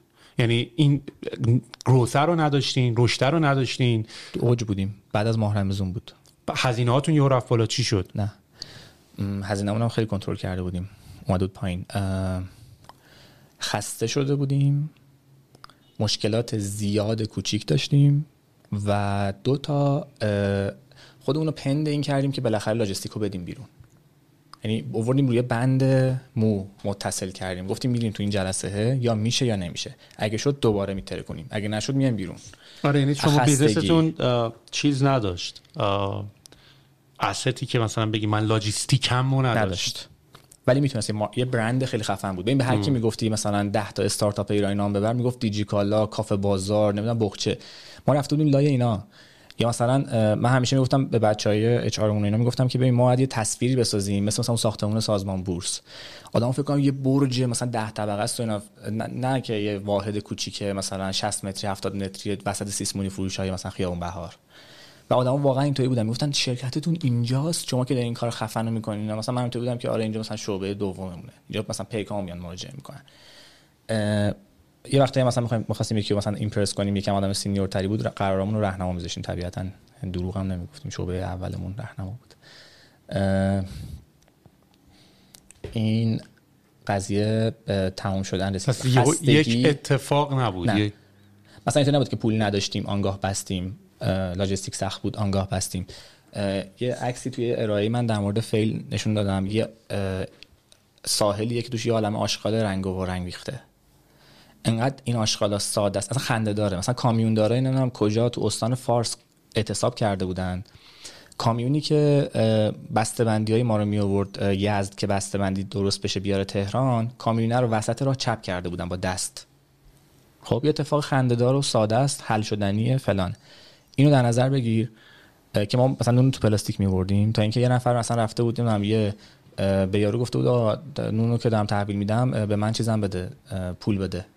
مثلا اینا که میان شیشه ماشین رو تمیز میکنن اینا، اونم زنگ زد به ما فلان. بعد این فکر کن تو 2 میلیارد تا از اینا داشته باشی که تک به تک خنده دارن ولی جمعشون کسی بهش رسیدگی نکرده. مشکل اسکیل دیگه. باز دقیقاً مشکل اسکیل، تازه توی 2 تا دست و پایی که خودشون بزرگن. تو از یه طرف اوردر بیاری، از یه طرف لاجستیک هندل کنی، لاجستیک هم خودش 20 تا مسئله داره. این شد که خستگی بیشتر. خب من همین اول پادکست اصلا گفتم دیگه، سورپرایز شدی یا نه رفتی دیدی که همین جوریه؟ یعنی مثلا من اگه قرار بود مثلا بیزنس پخچه انتخاب کنم می‌دونم که آقا این خیلی سخته. نمیفهمیدم. نفهمی و کودکی من جسور بودنمو ساخته بود و مگه آخرین نفریه که من نمیگم کار غلطی کردی. نه من خودم اینو نمیگم. میگم انقدر نمیفهمیدم که انجامش دادم، ولی یه بار انجام دادم ببینم میشه یا نه. ببین من بچه ترین کسی بودم و آخرین کس احتمالاً که به این موضوع فکر کرده. این 2 تا کنار هم. یعنی من مثلا من اگر خودم افتادم تو جای خوبی که حالا هم نیفتادیم آرگوبلی، همش داریم سوخت میدیم، ولی انتخاب ایده خیلی همیشه برای من مهم بوده، برای اینکه ببینم کارم قراره چجوری خواهد باشد. و قبلا یه موتویی بود که همیشه It's not about idea, it's execution. همیشه ایده مهم نیست، اجرا مهمه. هر ایده ای رو با اجرای خوب میتونیم. و من هیچ وقت به این اعتقاد نداشتم ایده که مثالش هم زدیم، تو ممکن بیفتی یه جای خوب، خیلی بیزنس راحت تریه، توش هم پول زیاده، خوبم مشی گنده، همون داستان وس به اون سختی نیست، پولش هم زیاده، بعد میتونی بری کار دیگه بکنی ها. چون ما برای یه رت ریسی داریم. ببین اگه تو بخوای نگاه بکنی زندگی تو، ما یه رت ریسی داریم که از این رت ریس اول باید بیای بیرون، بعد هی یواش یواش بیای بیرون، بعدن که پول شدی والا هر کاری دوست داری بخوای بکنی بکن. ما کارهایی رو می‌خوایم الان بکنیم که مثل این میمونه که ووشینا اول هدفون رو بزنن بعد برن وصل رو بزنن. خب نمی‌تا وصل رو نزده بود، نمی‌تا هدفون رو بزنه دیگه. مثلا شور کسب و کار نداشتم اون موقع. فقط تنها چیزی که منو نجات داد و ترکوند منو و میتونم بگم مثلا اگه این نبود احتمالاً الان من مثلا مسیر زندگیم یه جای دیگه بود، سازمان مدیریت صنعتی بود. چون من کنار آدمایی قرار گرفتم که بحران‌های من نگرانی اونا هم نبود. بحران من نگرانی اونا نبود و بارها از این مسئله عبور کرده بودن. به قول پادکست بی پلاس پاد شکننده شده بودن. انتی فراجایل. و واقعا شده بودم. مثلا من یه زمانی یه روز به هم ریخته بودم، یکی از کارمندای من رفت تو شکایت کرد مثلا اداره کار و اینا. یکی اینا اومد دستت گفت چته از صبح تا در دیواری؟ گفتم مثلا اینطوری شده و اینا. گفت اولین باره؟ گفتم آره. گفت همون دادگاه، همون جایی که الان این آدم رفته، 20 تا از کارگرای من تو کارخونه فلان الان اونجان. میخواد بگم با هم دیگه دوست بشن. اصلا این نکته که گفتی که فکر کنم ماها همه راجع به همونیم، همین داستان پاد شکننده است که ترجمه فارسی شده که یکم ترجمه فارسیش معنی رو به من نمیرسونه. نظر منم کثیفه. یعنی چی پاد شکننده؟ اصلا من هم نمیتونم برای به یکی فکر کنم تو خیابون داشت پاد شکننده عمرن نتونه دیگه معنیش چیه. ضد گلوله قشنگ‌تر. شاید ضد گلوله، ولی ضد گلوله هم آخه معنیش بزن اینجوری، ببین معنیش یه اصطلاحی بهش میگن انتی فراجایل، به معنای اینکه حالا غیر یا شاید معنی انگلیسی بخوای ترجمه کنی شکننده، ولی چیزی مثل سیمانه که تو با تزلزل، اصلا فکر کنم همون what doesn't kill me it makes me stronger دیگه، اون تو با این فشارا نه تنها به هم نمیریزی که قوی تر هم میشی، میدونی؟ یعنی ضد گلوله، چون تو فقط تو ضد گلوله ای، شاید 1000 تا گلوله بخوری هی از این جنسیت ضد گلولگیش کم شه. توی حالت انتی فراجایل تو هی ضد گلوله هی بهتر هم میشه هرچی گلوله بهش میخوره. و یه همچین خاصیتی داره که یعنی ما این فلکسیبیلیتی رو داریم که هی این اتفاقا برام میفته، نه تنها پاکی در نمیایم که یه 20 قوی تره، یه قول بیشاخ و دمتر قوی تری هم هستیم و بعد یواش یواش خیلی اتفاقا برات میفته، یواش یواش ایموشنال رو کیل میکنی، یکم دیگه با آدما خیلی جدی تری دیگه واقعا. یعنی مثلا من واقعا احساسات آدما خیلی مهم هست، نمیگم نیست، ولی دیگه توی لeveli دیگه اینجوری که داشت خودت گو فیگوری مگه من کسی حواسش بود به احساسات من، مگه کسی حواسش بود که حالا من میخوام حواسم به تو باشه. بعد دقیقاً اون روزی که من گفتم تموم شده بریم، تا ظهر نرسید همه رفتن، من جمله شریک، نه که ناراحت بشم و فهمیدم که همینه زندگی، همینه تنهاییه. آره. بعد با خودم گفتم که ببین خب کی شروعش کرده؟ تو. کی پاش وایساده؟ تو. حالا تو میخوای یکی دیگه جمعش کنه؟ بی خیال. آره ببین واقعیت یه سری واقعیت هست میدونیم، باید دلت بشکنه فکر کنم، یعنی نمیتونی بخونی اینو، باید نمیتونی بخونی. اتفاقا دیشب داشتم یه فیلمی میدیدم، فیلم خیلی قدیمیه 1999 8 فکر کنم، Good Will Hunting، که بن افلک توشه، هم بچن، بن افلک توشه، نمیدونم مت دیمن توشه، رابین ویلیامز توشه، بعد راجع به یه پسر است که خیلی جینیس و ایناست و حالا فکر میکنه چون خیلی کتاب خونده و اینا خیلی میتونه همه چیو بفهمه و رایت داره اینا. بعد حالا این یه تیکه از برداشت فیلم ها، ولی کلا موضوع قضیه اینطوری بود که داشت با یه روانشناسی صحبت میکرد که رابین ویلیامز بود تو اون فیلم، میگفتش که تو حالا هر چی من بهت میگم هی یه جوابی برای من داری، تو اگه تو یتیم باشی من میتونم برام راجع به کتاب یتیم بخونم بعد بیام به تو راجع به یتیم بودن صحبت کنم، تو فقط با کسی که یتیمه میتونه این داستان رو بفهمه. تو با خوندن اینکه یتیمی نمیتونی حالا بیای خیلی ادعا بکنی که من خیلی میفهمم و خیلی میفهمم و خیلی میفهمم. همین قضیه است که میگم ما خوندیم که آقا مثلا باید حواست به ایمپلویا باشه، حواست به همه باشه، باید پاچه کننده باشی، باید، ولی باید بری بشی بچه بهتر که زودتر بشی، همون بحثی که داریم تو سن بالاتر، چون تو میگن دیگه دوره 20 فقط بشین نگاه کن، دوره 30 فقط امتحان کن، دوره 40 دیگه واقعا اجرا کن. میدونی حالا درست الان 30 هم هست که ما داریم اجرا میکنیم توش، ولی هنوز قدرت خطا ما داریم. یعنی ما هم فکر کنم نمیدونیم که داریم اجرا میکنیم یا نه بالاخره. آره نمیدونیم، چون موقع من فکر میکنم دارم اجرا. آره منم موقع فکر میکنم دارم اجرا میکنم. من خیلی شانس آوردم زود موفق نشدم. آره اینو یکی از دوستام فکر کنم بعد انشو در می آوردیم اگه میشدیم. آرش رو فکر کنم بشناسی، آرش برحمند. من خیلی داغون بودم و اینا. این به من گفتش که چیه فکر می‌کنی مثلا موفق میشی؟ اینا گفتم آره با مطمئن بودم فلان فلان، من 10 سال زندگیمو گذاشتم برای این. گفت این برو خدا رو شکر کن موفق نشدی. گفتم فلان فلان شده، من تو این وضعیت روحی تو داری به من همچین چیزی رو میگی؟ گفت حالا بزرگ میشی یکم آرومتر میشی اینا بهش فکر می‌کنی میفهمی. الان میفهمم چی داشت میگفت. یعنی وای به حال اینکه بخچه موفق میشد، وای به حال من، وای به حال من اگه به پول میرسیدم. بعدش هم اتفاق افتاد. خدا رو بنده نبودیم. همینطوری من الان مثلا اینطوری هم که باد بندازم تو قهقرام، بعد برم شبا مثلا با چکش این براده ما هم یعنی انقدر باختیم اینم اعتقاد داریم. آره مثلا هیچی نداریم کف زمین، مثلا صفر منفی. من میرم شبا این چیزای اضافی رو بدنمو میکنم که آقا یارو بهم گفت اینجا اینطوری، یارو بهم گفت اونجا اونطوری، چرا تشویق کرد، تایید کرد، گفت باشه، گفت نه، گفت اینطوری. خیلی اینا چیزای پیچیده ایه. آره و بعد یواش یواش یه اتفاق بعدی هم که داره میفته، یکم احساس فیکی داره بهمون درس میده. آره. اما فیک میدونی، یعنی با این همه ادعایی که میای اینجا، حتی مثلا من خودم دارم میگم، یعنی میای آقا من اینقدر میفهمم، من مثلا پادکست درست کردم من میفهمم و اینا، بعد تو کار خودت اصلا نمیتونی کار خودت رو اکزیکیوت بکنی. و بعد جنبه تربیتی آموزشی داره بیشتر، مثلا پدر مادر میمونه مثلا. ولی فیک بودن آدما باز اونجا خیلی جاج میکنن بیشتر. مثلا من فیک بودن و برعکسش هم حس میکنم که در حق خودم ظلم کردم. دلیلش هم میگم بهت، این پرسلیزه اومد بیرون و ترکوند. یعنی 4 تا آدم بخچه نمیشناختن هم شناختن، بعد رفتن نمیتونستن اوردر بدن و فهمیدن که بخچه فیل کرده و فیلیرش ترکوند. فکر کنم 2 برابر کل کاری که من ترکوند. یعنی مثلا جلد شنبه کار میکرد، به من توی یلده کارآفرینی تندیس شکست دادن بین یه سری آدم موفق، پنل شکست برگزار میشد پشت سر من، یه عالمه استارتاپ دیگه که روشون نمیشد شکست اعلام کنن و شکست اعلام کردن. تو توییتر ترکوند به معنی واقعی. دوستا چیزی رو بگم، اون برگردیم به اون مدیاه و ببین چقدر موثره. یه اسمسی بود که یارو 1 میلیارد خورده پول براش واریز شده بود، موجودی حسابش شده بود 16 میلیارد و نمیدونم چی یه همچین عددی. آدم‌ها اینو اسکرین شات می‌گرفتن، می‌نوشتن که یه چیزی می‌نوشتن، مثلا یکی می‌نوشت که نمیدونم فلان، یکی می‌نوشت که 20 سال. خود اون کسی هم که من ازش اسکرین شات گرفته بودم اونجاش نوشته بود که خدا رو شکر ایدی امسال هم بابام واریز کرد. من نمیدونم چی نوشتم، ولی اینطوری بودم که من فقط اسکرین شات رو گذاشتم و همین که مثلا ببینم ریاکشن آدمو چیه. و من خیلی کرم دارم تو این چیزا. کمپانیو فروختی؟ چی؟ کمپانیو فروختی؟ نه، گذشت. استوری ریپلایش خورد، ماجرا تموم شد. یه بار دیگه استوری گذاشتم، این تابلوی دم در رو کنده بودم، داشتیم دفتر رو جابجا می‌کردیم از خیابان بهار به میدون انقلاب.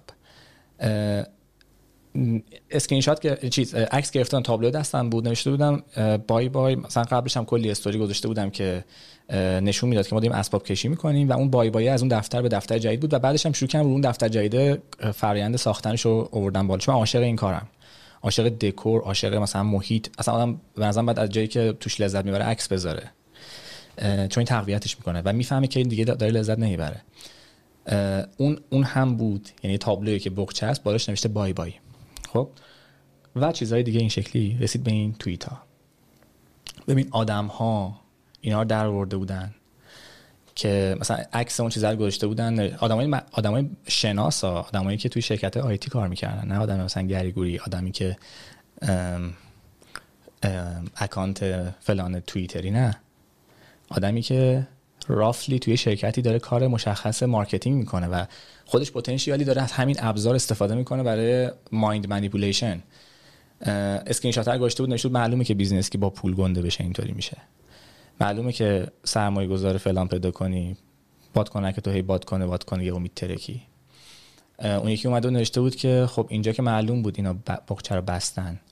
بعد اون موقع که من اون استوری بای بای گذاشته بودم، اینو یه روزنامه کار کرده بود که بخشه بسته شد. ما باز بودیم، ما تو اوجمون داشتیم، جا نمیشیم تو اون دفتر، داشتیم از دفتر میرفتیم توی دفتر دیگه و هیئت مدیره من مثلا منو قاچ کردن سر اون و تنها دفاع من این بود که بابا به خدا این اکانت شخصی منه، پرایوته، چی داری میگین، بی خیال. بعد یه جوری گرفته بودن که مثلا من توش مشخص بودم و اینا، و اصلا اون یکی که اصلا قصه داشت بابا اسباب کشیه، مثلا تو نمیری بمیری که. و یه عالمه چیزای دیگه. تفاوت من با تو این بود که اینجا برای من خیلی مهم بود، من به اون آتیش دامن زدم. من رفتم گفتم که اگه کسی حرفی داره بیاد بزن، این اکانت شخصی منه، هر سوالی داری من جواب میدم. که تا یه جای خیلی زیادی من جواب دادم. اگه کسی مثلا بعد و بیرا گفته بود، فحش داده بود و اینا، من سعی کردم خیلی محترمانهش بگم که ببین تو اصلا عددی نیستی که این حرفو بزنی. و مثل جدا کردن دوتا آدم توی رابطه میمونه که بچه آدما میان تز میدن، آره فلانی هم اونجا این کار کرد، فلانی هم اینجا این کار کرد و اینا. بعد تنها کسی هم که تو اون چیز آدم بیرونی بود من بودم تقریبا.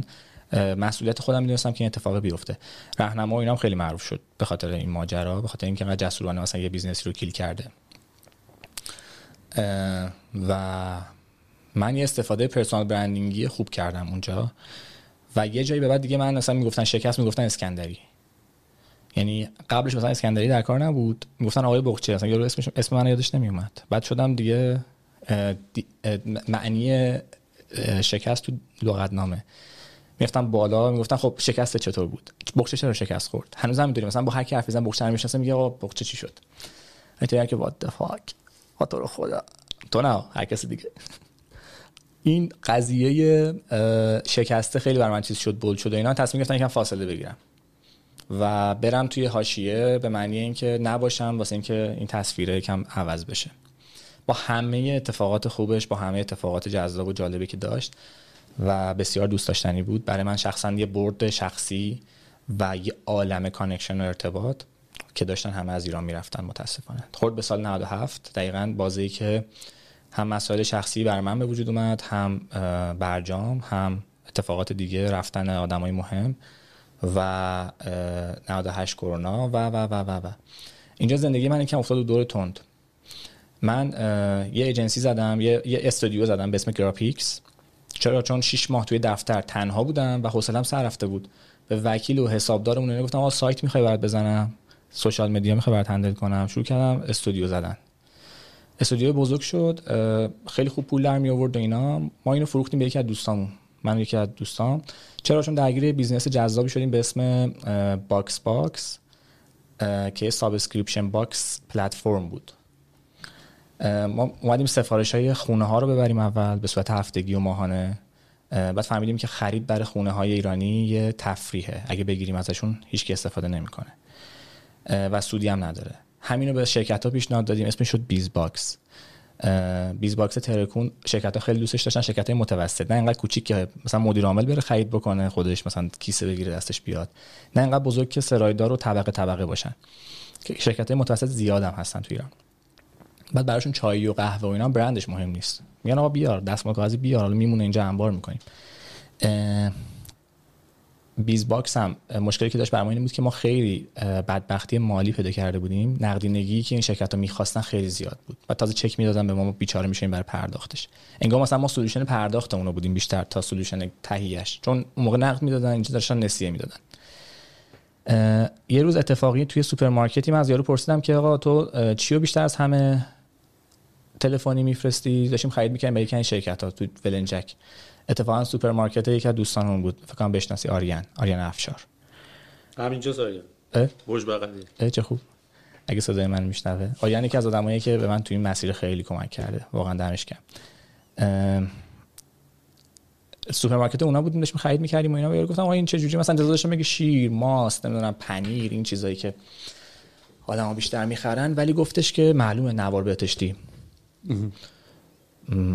من یکم تو بودم که خب چرا، چی شده فلان بیسار. توضیح داد که آره نه معلومه که نوار بهتشتی. ما همین که اومدیم پایین شروع کردیم هر سوپرمارکتی وایسادیم و پرسیدیم. من یکی از دوستام که اسمش علیرضاست، من علیرضا وایسادیم همه سوپرمارکت‌ها رو پرسیدیم که آقا نوار بهتشتی فلان. گفت آره معلومه نوار بهتشتی فلان. اومدیم پایین کل اون بیزنسی که رو دوشمون جنس موفقیت داشت ولی بیچارهمون کرده بود و پیاده کردیم. فرداش یه بیزنس جدید آوردیم بالا به اسم روز باکس. پلتفرم هم داشتیم، هی تغییر میدادیم، باکس جدید میساختیم، قبلی هم شاتداون میکردیم. حالا چه جالب دارین داستان تعریف می‌کنید، چون من با یکی از دوستام نیما که اون الان سابسکریپشن گربه رو داره، پیشی باکس، میشناسمشون فکر کنم. اون موقع که من ایران بودم ریحون بودیم داشتیم مثلا همین رو صحبت میکردیم. اونا هم میخواستن یه پکیج ماهانه طور برای خانوما درست بکنن، چون فقط همون نیست، خیلی مثل که خیلی دم و دستگاه دیگه زیاد دارن که باید هی بفرستی. ما یه باکس قشنگی طراحی کرده بودیم، حالا عکساش توی مثلا آن اسپلش اینا هست میتونن بچه‌ها ببینن، ولی ما کیت ساخته بودیم، کیت آرایشی، کیت بهداشتی که در واقع نوار بهداشتی، تامپون یا کاپ یا هر چیز دیگه‌ای که محصول بهداشتی بود انتخابی بود برندش، ولی کیت ها چیز بودن، فیکس بودن. کیت خوراکی، کیت بهداشتی، کیت آرایشی و کیت یه چیز دیگه که یادم نمیاد، با یه دونه روزنامه که در واقع چیز بود. بعد رفتیم دامین rozbox.ir رو خریدیم دیگه، اصلا ترکونده بودیم دیگه، اصلا همه میشناختن.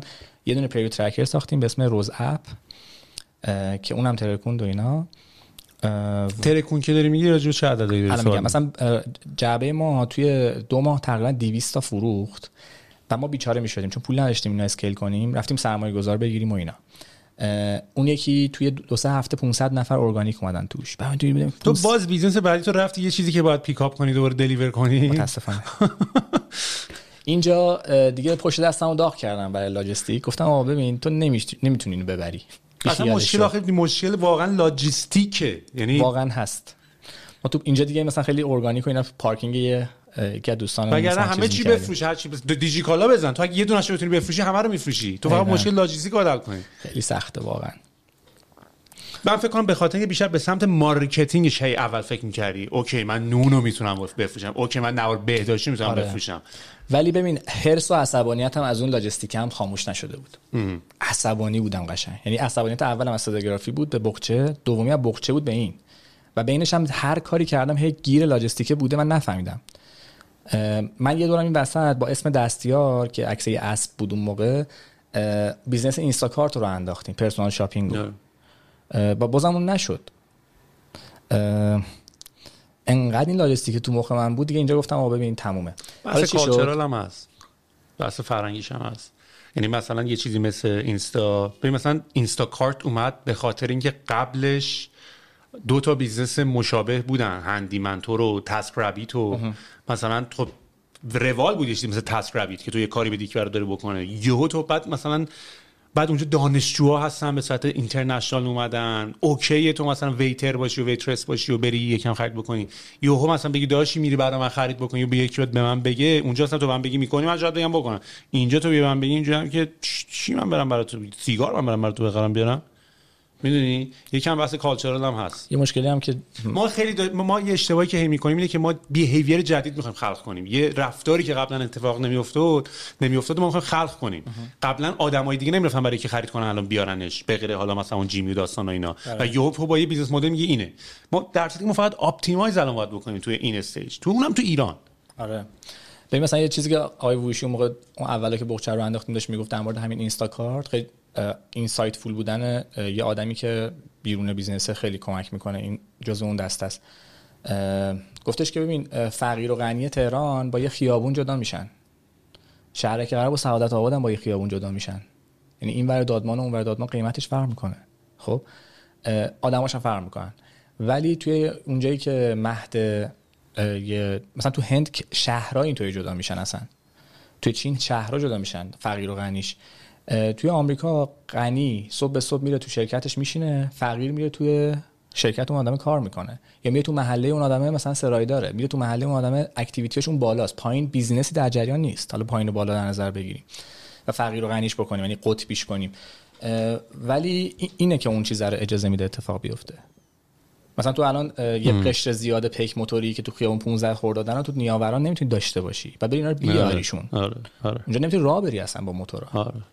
حالا بیا مثلا بیزنس را بنداز که هم موتوری از سرویس مثلا فلان میخوام. آره خیلی مسئله اصلا یه بحثی که وجود داره به نظر من کالچرال. هم کالچرال هم این که ما بیزینس و اونی که هست نمیبینیم. من راجع به اینم اتفاقا داشتم با لینا وفایی صحبت میکردم که پیاده رو داشت. بله. که ما تو فکر میکنی تو بیزنس نونی ولی تو بیزنس نون نبودی، تو فکر میکنی تو بیزنس سابسکریپشن مثلا روز باکسی، ولی نبودی تو جفتش لاجستیک بودی، میدونی تو همش تو زندگی من تو لاجستیک قرار گرفتم. و میگم مارک کوبن اینو خیلی خوب گفت. مارک کوبن که دالاس ماوریکس الان داره ام بی ای و کلا مثلا broadcast.com و فروخت به یاهو، دوست داشتنیه، خیلی آدم باحالیه. تو شارک تنک هم هستم اینا. وقتی رفت تیم دالاس خرید بسکتبال ام بی ای رو، اینطوری بود که داشت به بچه‌ها میگفت، این اتلیت میگفت شما پروفشنال بسکتبال پلیر نیستینا، شما توی اینداستری ورزش نیستینا، شما توی اینداستری، توی اینترتینمنت اینداستری، شما توی بیزنس سرگرمین. شما باید اینجا یه بازی ارائه بدین که آدم بیاد تو این استادیوم بشینه. من مهم نیست برام چقدر تو خوب بازی می‌کنی، سری بعد آدم نیاد اینجا، این اصلا دیگه مهم نیست. و بیزنس ما اینه که آدما رو بکشیم تو این استادیوم. و من فکر می‌کنم ماها خیلی سخت داریم یاد می‌گیریم که رقیبمون که بیزینسمون چیه، با کی کار داریم، فکر میکنیم میدونیم. بیزنس مثلا ریحون رقیبش اسنپ نبوده، ریحون رقیبش تلفن بوده، میدونی. و تو هم تو بیزنس لاجستیک نبودی، تو بیزنس سابسکریپشن نبودی، تو بیزنس لاجستیک بودی. دقیقاً. و این چیزایی که ما میسش میکنیم. آره. مثلا ما می‌خواستیم اون اپ رو بیاریم بالا و ببینیم چی میشه، که خیلی خوب بود و اینا، خورد به آوار. ولی باحاله، یعنی من در اینی که باید میکردیم و کردیم هم دمت گرم، مثلا شکی ندارم. یعنی ممکنه حتی الان بری قبلش دوباره میتونی پیش بینی کنی ها، ولی باز میکردی. آره میکردم. ببین یه قسمتش لاجستیک هست، یه قسمتش مثلا رانک تایم بودن اون ماجرا هست. یا مثلا همین نوار بهداشتی در نظر بگیر، مثلا یه کالای 6-7 هزار تومان پولشه، کمودیتیه اصلا. بعد آدمه یه باکسی میخره 100,000 تومان. الان 6-7 هزار تومانه؟ نه الان مثلا 20,000 تومان. گرونه فکر میکنم. من فکر کنم خیلی گرونه. نه کمودیتیه و خیلی ارزونه. آخه کمودیتی الان تو ایران گرونه اصلا. اصلا چیز ارزون ما نداریم الان. عددش اونقدر نیست. اصلا چیزی زیر 10,000 تومانی ما داریم تو ایران. آره. تک من الان واقعا میرم سوپرمارکتی که مثلا در حد اینکه آقا واقعا یادت مثلا تی تاپ بخری با یه آب میوه، یا مثلا 70 تومن 80 تومن، اینجوری هم که یه چیزی غلطه. و من برام جا نیافتاده هنوز به عنوان کسی که الان یکم تازه برگشتم. این همه چیز تقریبا درسته و یه چیزیش غلطه که اون چیزه باعث میشه که اون حلقه ضعیف زنجیر بشه. اونم اینه که کسایی که اونر بیزینسن معمولا تو این فضاها یا خیلی برنده میشن یا خیلی بازنده. مثلا تو میای حقوق آدما رو زیاد میکنی هر سال، قیمت کالاهات هم زیاد میکنی، یه سری رو خورد یه سری رو یهویی، کمودیتی‌ها رو هر چند سال یه بار پله‌ای زیاد میکنی، همه چیزو داری انگار زیاد میکنی، درآمدم داری زیاد میکنی، نقدینگی هم زیاد میکنی، تورم هم زیاد میشه، مثلا گمبلینگ و نمیدونم بورس و کریپتو و نمیدونم قمار و اینا هم داری زیاد، همه چیزو داری زیاد میکنی که اینا رو به هم میزنه، جریان پولو داری بین آدما زیاد میکنی. به آدم میگی تو اگه تو خونت هستی آنلاین شاپ بزن، تو اینستاگرام جنس بفروش، پولو از این میگیری میدی به این خودش بعد به جنسو بخره از یکی دیگه. خیلی باحاله، خیلی جذابه. یه جایی که اینجا اتفاق بدی میفته، کسیه که داره حقوق میده. اگه اداره باشه، اداره دولتی باشه و اینا که احتمالاً خیلی براش مهم نیست، حتما قبلش حساب شده. اما بیزینس تقریبا داره دست عده غیر این شکلی میچرخه که اون آدما چیشون اینطوری بالا نمیتونه بره. مثلا ما الان نمیتونیم تعرفه‌های 1401 مون هنوز اعلام بکنیم، با اینکه حقوق بچه‌ها زیاد شده، فلان زیاد میشه، نمیدونم 4 تا چیز دیگه هم به اجارهمون به زودی زیاد میشه، همه چیون داره زیاد میشه. مگه اونام رحم میکنن به ما؟ اصلا قاعده منده که تو قرارداد اجارت میرسه باید زیاد بشه. ما الان یه درگیری که داریم که همسایه بالایی و پایینی ما ارزان‌تر از ما هن. خب یعنی من دیگه نمیفهمم، خونه ما تازه رنگم نشده بوده، آقا من چرا باید گرونتر بدم به اونا؟ ولی یارو میاد امسال و میاد گرونتر هم میده، میگه آقا نمیخوای پشت، بعد من پشتم بعد بره ارزان‌تر بده. ولی این بازی کثیف اونرشیپه. یعنی اونرهایی هستن که ضرر میکنن وحشتناک و مجبور میشن دان سایزینگ انجام بدن. من مثلا پدر یکی از دوستام سر همین ماجرای کرونا سکته کرد، این ماجرای بیرونی، سر چیزی سر که کارمندش رو اخراج کرد، مثلا کارمنده رفت و گفت آقا من اینطوری شدم و اینا و مثلا الان مثلا میخوام این کارو بکنم، انقدر پول لازم داشتم و نتونستم بکنم. بابا یارو سکته کرد. آقا بیخیال، این بهای کارآفرینی توی این فضای نبوده و نیست و نخواهد بود. اگه طرف یه سری آدم بسیار پولدار میشن. من دقیقاً بازی که کرونا شد، اینجا رو بگم تمامش کنم این روز باکسو، چون اونجا خیلی جذابه. روز باکسو با روز اپ و ما هی بر رفتیم باهاش سرمایه گذار پیدا کردیم، اینا دیدم نمیشه. خورد به این قطعی اینترنت آبان دیگه، یه بهونه شد و اینا، ما شاتدان کردیم، تموم شد. شاتدان کردیم و خاموش کردیم، گوشیم که اینا خسته دیگه دیوونه شدیم. نفع هم خستگی مالی داشتیم، کلی بدهی و پول و اینا جابجا کرده بودیم. هم کلی پول نگرفته بودیم نمیتونستیم بگیریم، هم یه عالم چیزای دیگه خرج کردیم، اپ ساخته بودیم فلان. کسی نمیدونست پشت این اپ 2 تا پسرن. جواب مثلا آدم‌ها رو تو اینستاگرام میدادیم به عنوان مثلا مژگان و منیژه و فلان اینا. و خیلی هم آدم‌ها اعتماد داشتن، دوستمون داشتن اینا. خدای سوء استفاده هم نکردیم. این فضا رفت به سمت اینکه این اتفاق بیفته. ما با یکی از این سرمایه‌گذارا که کارش واردات بود، یکیشون که کلا جمع کرد از ایران رفت، گفت من دیگه تو ایران سرمایه‌گذاری نمی‌کنم، تازگی‌ها برگشته. یکیشون گفتش که من اینو بفروشیم به من، بیخیالشین. ما رفتیم پیج اینستاگرام روزباکس رو فروختیم به این، بقیه چیزاش هم شاتدان کردیم همه رو. اونم پیج رو اسمش رو عوض کرد، اسم پسرش رو گذاشت روش، یه سری کارهای کثیف و اینا کرد و کلا هم بستش تموم شد. اینجا دوباره در مشورت با یه دوستی گفت به من ببین علیرضا تو 1000 بار دیگه هم بری همین مسیر رو طی می‌کنی، همین چیزی که شما میگی، بیا برو مثلا آدم بشین یه جا ببین یه آدمی که داره کار واقعی میکنه چه شکلیه، یه کسی که 10 تا کارمند نداره 100 تا کارمند داره چه شکلیه، دغدغه‌های تو رو داره یا نه. گفتم من برم فلان 20 سال اینا، برو بابا. واسه متقاعد شدم برم مصاحبه. رفتم مصاحبه چند جای مختلف و اینا، مثلا از اسنپ باکس و نمیدونم اسنپ و دیجی کالا دیوار فلان تا صنعتایی که یکم دورتر بودن و من موقع خیلی علاقه‌مند شدم به مالی. قبل از اصلا جریان‌های بورس و اینا هم بود، یعنی من مالی رو خیلی دوست داشتم و اینا. فیروزه و کیان و شرکت‌های مالی این تیپی هم رفته بودم و اینا. خیلی فیروزه رو دوست داشتم برم به خاطر آدماش. تعریف آدم‌ها شنیده بودم، دوست داشتم پیش اونا باشم، ولیوهاشون هم با من خیلی سینک بود. و شرکتایی که رفته بودن مصاحبه ولیوهای منو نه تنها نداشتن که براشون برعکس بود. زور زدم برم فیروزه و نشد. بالا پایین رزومه‌ام از 200 جای مختلف فرستادم. دیگه خلاصه در ناامیدی مطلق یکیشون به من زنگ زد از HR، گفتش که آقا بیا ببینیم تو اینا. گفتم باش میام. خیلی خوشحال و خندون رفتم اونجا. مسئول HRشون با من مصاحبه کرد، گفت چیکار کردی اینا. گفتم اینطوری. گفتش که ببین راستشو بخوای ما یه شرکت بورسی بزرگیم و اینا، صندلیامون اصلا اول سال تعیین میشه، بودجهمون و اینا اول سال بسته میشه، الانم آذره و چیز نمیتونیم بکنیم، کسی جدید نمیتونیم بیاریم، تو هم که سن و سالی ازت گذشته و تجربه داری و اینا، ما نگه می‌داریم حالا هر موقع که شما فهم اصلا تو کی 20 نفر مختلف رزومتو بر من فرستادن گفتن این به درد شما میخوره، چرا اصرار کردی بیای اینجا اینا. گفتم آنداش میگفت اینا، گفت کارآموزم که نمیتونی بیای و اینا. گفتم کارآموز میام. گفت چی کارآموز میای؟ گفتم آره کارآموز میام و اینا. گفت باشه بیا اگه میخوای کارآموزی بیا اینو، 3 ماه کارآموزی. من رفتم 3 ماه کارآموزی کردم توی اوج دوره مثلا بدبختی بدهی و فلان و اینا، بستن و فلان، و به علاوه یه عالم مسئله شخصی به درد نخور. کارآموزیم اونجا تموم شد، وارد دوره کاریم شدم، همزمان از دانشگاه اخراج شدم، دانشگاه تهران. بعد MBA هم تموم کردم. و چیکار کردی اخراج شدی؟ نرفتم. MBA تموم کردم، مدرکشو نگرفتم، DBA رو شروع کردم، وسط DBA بودم، رفتم فیروزه اول شدم VC کارشناس VC، بعد یکم جلوتر هم کارشناس VC بودم، هم به عنوان نماینده هیئت مدیره رفتم توی یکی از بیزنس هاشون به اسم تازه بار که لاجستیک بود و کی بهتر از من برای رفتن به اونجا که تازه بار رو یکم کلا سر و سامون دادم و اینجا یه چیزای جدیدی یاد گرفتم، مثلا کورپوریت گاورننس یاد گرفتم. دیدم که نه اون چیزی که من فکر می‌کردم اشتباهه. مثلا رول مدیر عاملی رو من اول به خودم اساین کردم، بعد به صورت کلی حذفش کردم.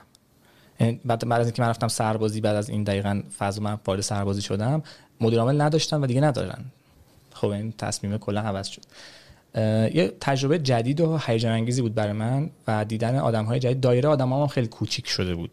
وقتی راهنما کلا به سمت کوچیک شدن حرکت کرده بود و بخچم تموم شد، من آدم‌های جدید خفن کم میشناختم، کسی هم کلا نداشتم و همش درگیر چیزای مسخره شده بودم که اصلا حال به هم زن شده بود و تکراری. یعنی شکست برای من مثلا اینطوری مثل قرص جوشان شده بود. خب یکم قلقل می‌کرد و اینا، ولی مثلا دیدم که خب تموم شد دیگه، تموم. فیروزه من این فرصت رو داد که با یه عالمه آدم جدید در ارتباط قرار بگیرم، هم کسایی که برای بیزنس کردن اومده بودن پیش چیز سرمایه جذب کنن، هم آدمای داخلیش، آدمایی که باش ارتباط پارتنرشیپی داشتن و فوق العاده تجربه جذاب و هیجان انگیزی بود. و من یکم نشستم رو زمین، فهمیدم آقا ساستین کردن خودش خیلی کار سختیه. اتفاقا من شروع کننده خوبی ام ولی ادامه دهنده خوبی نیستم و یاد گرفتم که چجوری باید اینو بسازمش. دقیقاً منم شروع کننده خیلی خوبی ام ولی افتضاح تو ادامه. دقیقاً روی پروژه‌ام کار کردم که خیلی دوستشون داشتم، همکار و مدیر و اینا خیلی خوبی هم داشتم و اینا، که مسعود حمیدزاده مثلا الان شده مدیر پونیشا، رادمان بود اونجا و هست مدیر من بود و خیلی چیزا مثلا من از ایشون یاد گرفتم و یه قسمتی از من که اصلا خاموش بود روشن شد. اونم این بود که آقا من یه دید لاجیکال مثلا ریاضی مثلا فلان و مالی و اینا دارم، ضعیفم هست ولی یک کم بعد قوی بشه، چون این همونیه که منو تو بیزنس ها میزنه زمین. هی و چیزای دیگه مثلا کورپوریتی مشخص که آقای شرکت چجوری صبح آدماش میان، شب چجوری میرن، چیکار میکنن اینا، چجوری گزارش میدن، چجوری پرزنتیشن آماده میکنن، همشو میدونستم ولی پازل رو کنار هم دیگه نچیده بودم برای خودم. چرا؟ چون کیس استادی موفقیت برای من اشتباه تعریف شده بود، همش تو فضاهای گوگلی و گوگلی مگولی که به قول خودت پولش داره از یه جای دیگه میاد که اصلا ما درگیرش نبودیم در واقع اتفاق افتاده بود. من اونو کردم رول مدل خودم برای ساختن شرکت و هی شرکت میساخت، هی می‌خوردن، هی شرکت هی می‌خوردن. به علاوه اینکه کمک کرد بدهی‌هام هم یکم صاف شه، خیالم راحت شه. از دانشگاه هم کاری کردم نتونستم چیز کنم، اخراج شدم. با دیپلم رفتم سربازی مهر 98 آره دیگه فکر کنم اگه اشتباه نکنم 98 99 ببخشید مهر 99. سربازی برای من نقطه عطف زندگیمه تا به امروز و بسیار هیجان انگیز. با همه تصوراتی که داشتم فرق می‌کرد، با همه شنیده هام هم فرق می‌کرد و سنم بالا بود اونجا. من رفتم سربازی، یه ماه رفتم تو کویر آموزشی، بعد برگشتم رفتم رو برجک، از برجک اومدم پایین شدم سرباز دفتری، از دفتری شدم سرباز یه بدنسازی، بعد از بدنسازی شدم سرباز استخر و بعدش هم تموم شد سربازی. یعنی تصمیم گرفتم با خودم هر 3 ماه به طرز ملموسی اوضاع سربازیمو بهتر کنم و این کار کردم و دیتیلش خیلی زیاده. چیزی که اونجا خیلی خوب یاد گرفتم و بهش احترام تونستم بذارم، زورکی، این بود که باید به تفاوت آدم‌ها و زندگی کردن با آدم‌های دایورس احترام بذاری و دایورس بودن آدم‌ها، حالا آموزشی که واقعا همه از هر جای مختلف ایران و فلان و بیسار، توی دوره یگان هم آدم‌های متعدد، یکی تعویض روغنی داره، یکیش نمیدونم فلان، یکی باغبونه، یکی توی شرکت دیجیتال مارکتینگ کار میکنه، یکی باباش پول داره اصلا کار نمیکنه.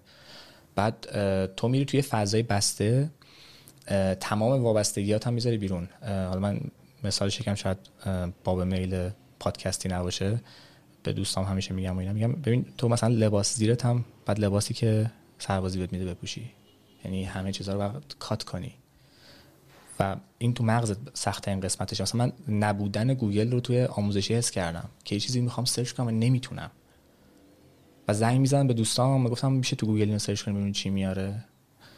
شب مثلا یه 2 ساعت برای زمان مثلا تماس، مثلا این تو مغز من میپلکید که آقا این چرا من وابستم به این سیستمه، چرا من دارم همه کارا مثلا با ماشین حساب انجام میدم. که خوب و بعدشو نمیخوام قضاوت کنم ولی آدم 2000ش میفته بالاخره.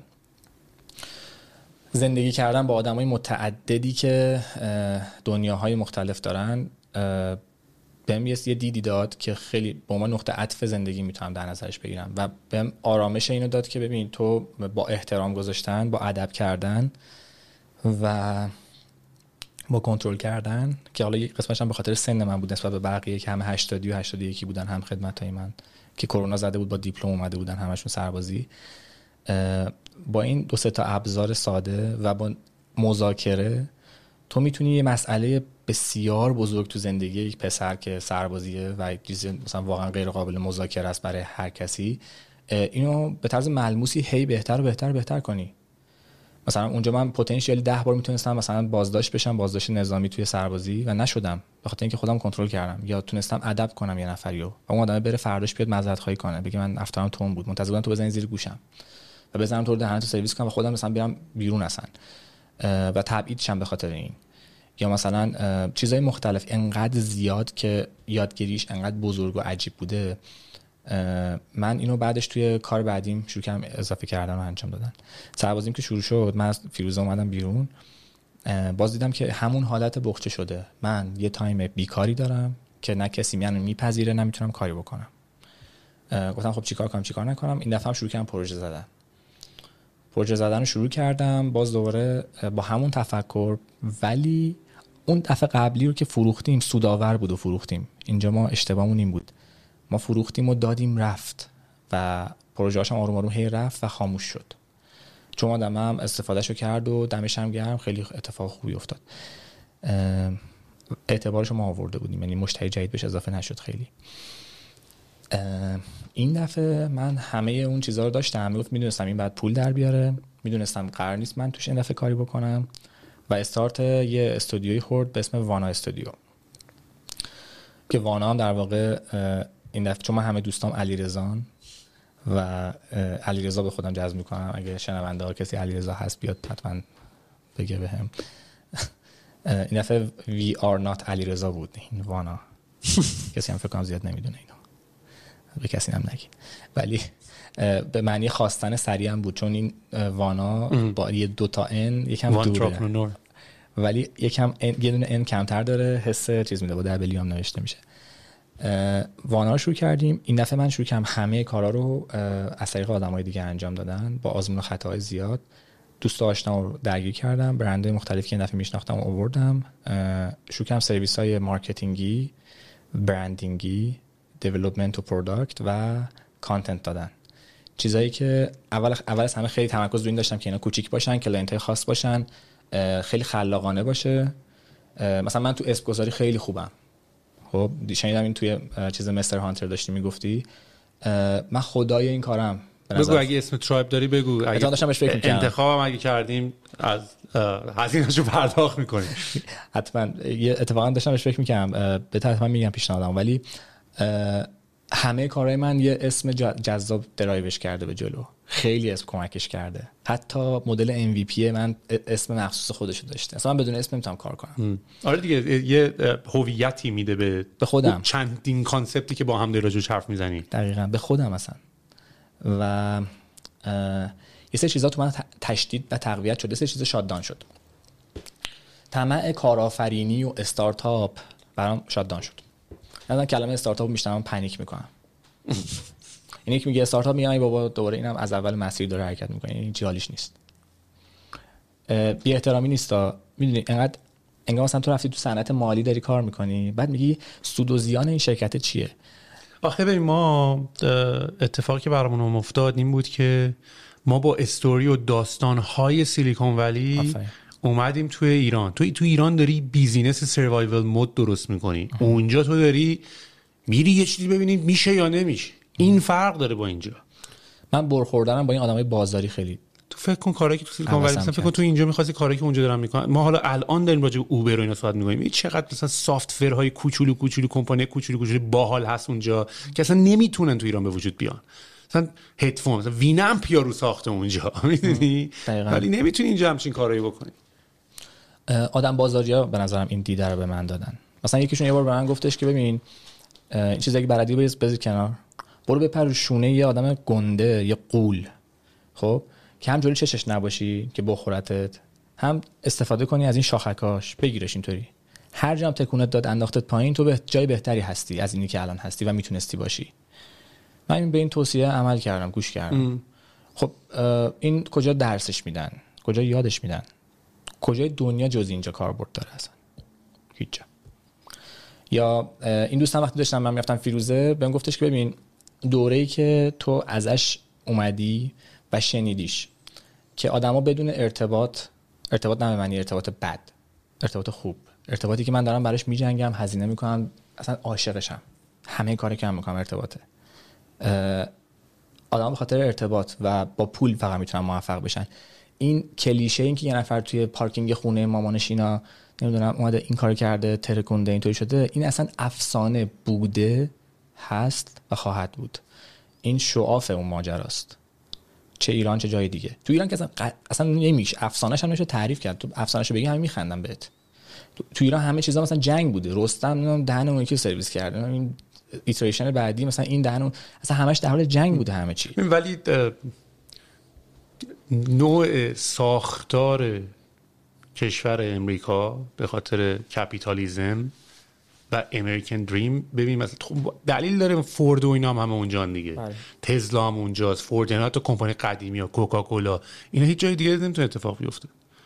میدونی یعنی ببین اونجا این مدل وجود داره، اونجا به نظر من انقدرم دور از این داستانا نیست. ولی خب دنیا یه مقداری الان به یه سمت دیگه هم رفته. آره ببین مثلا کپیتالو ایرانیا انکار میکنن، میدونی قصه هر یه تیکش میشنون.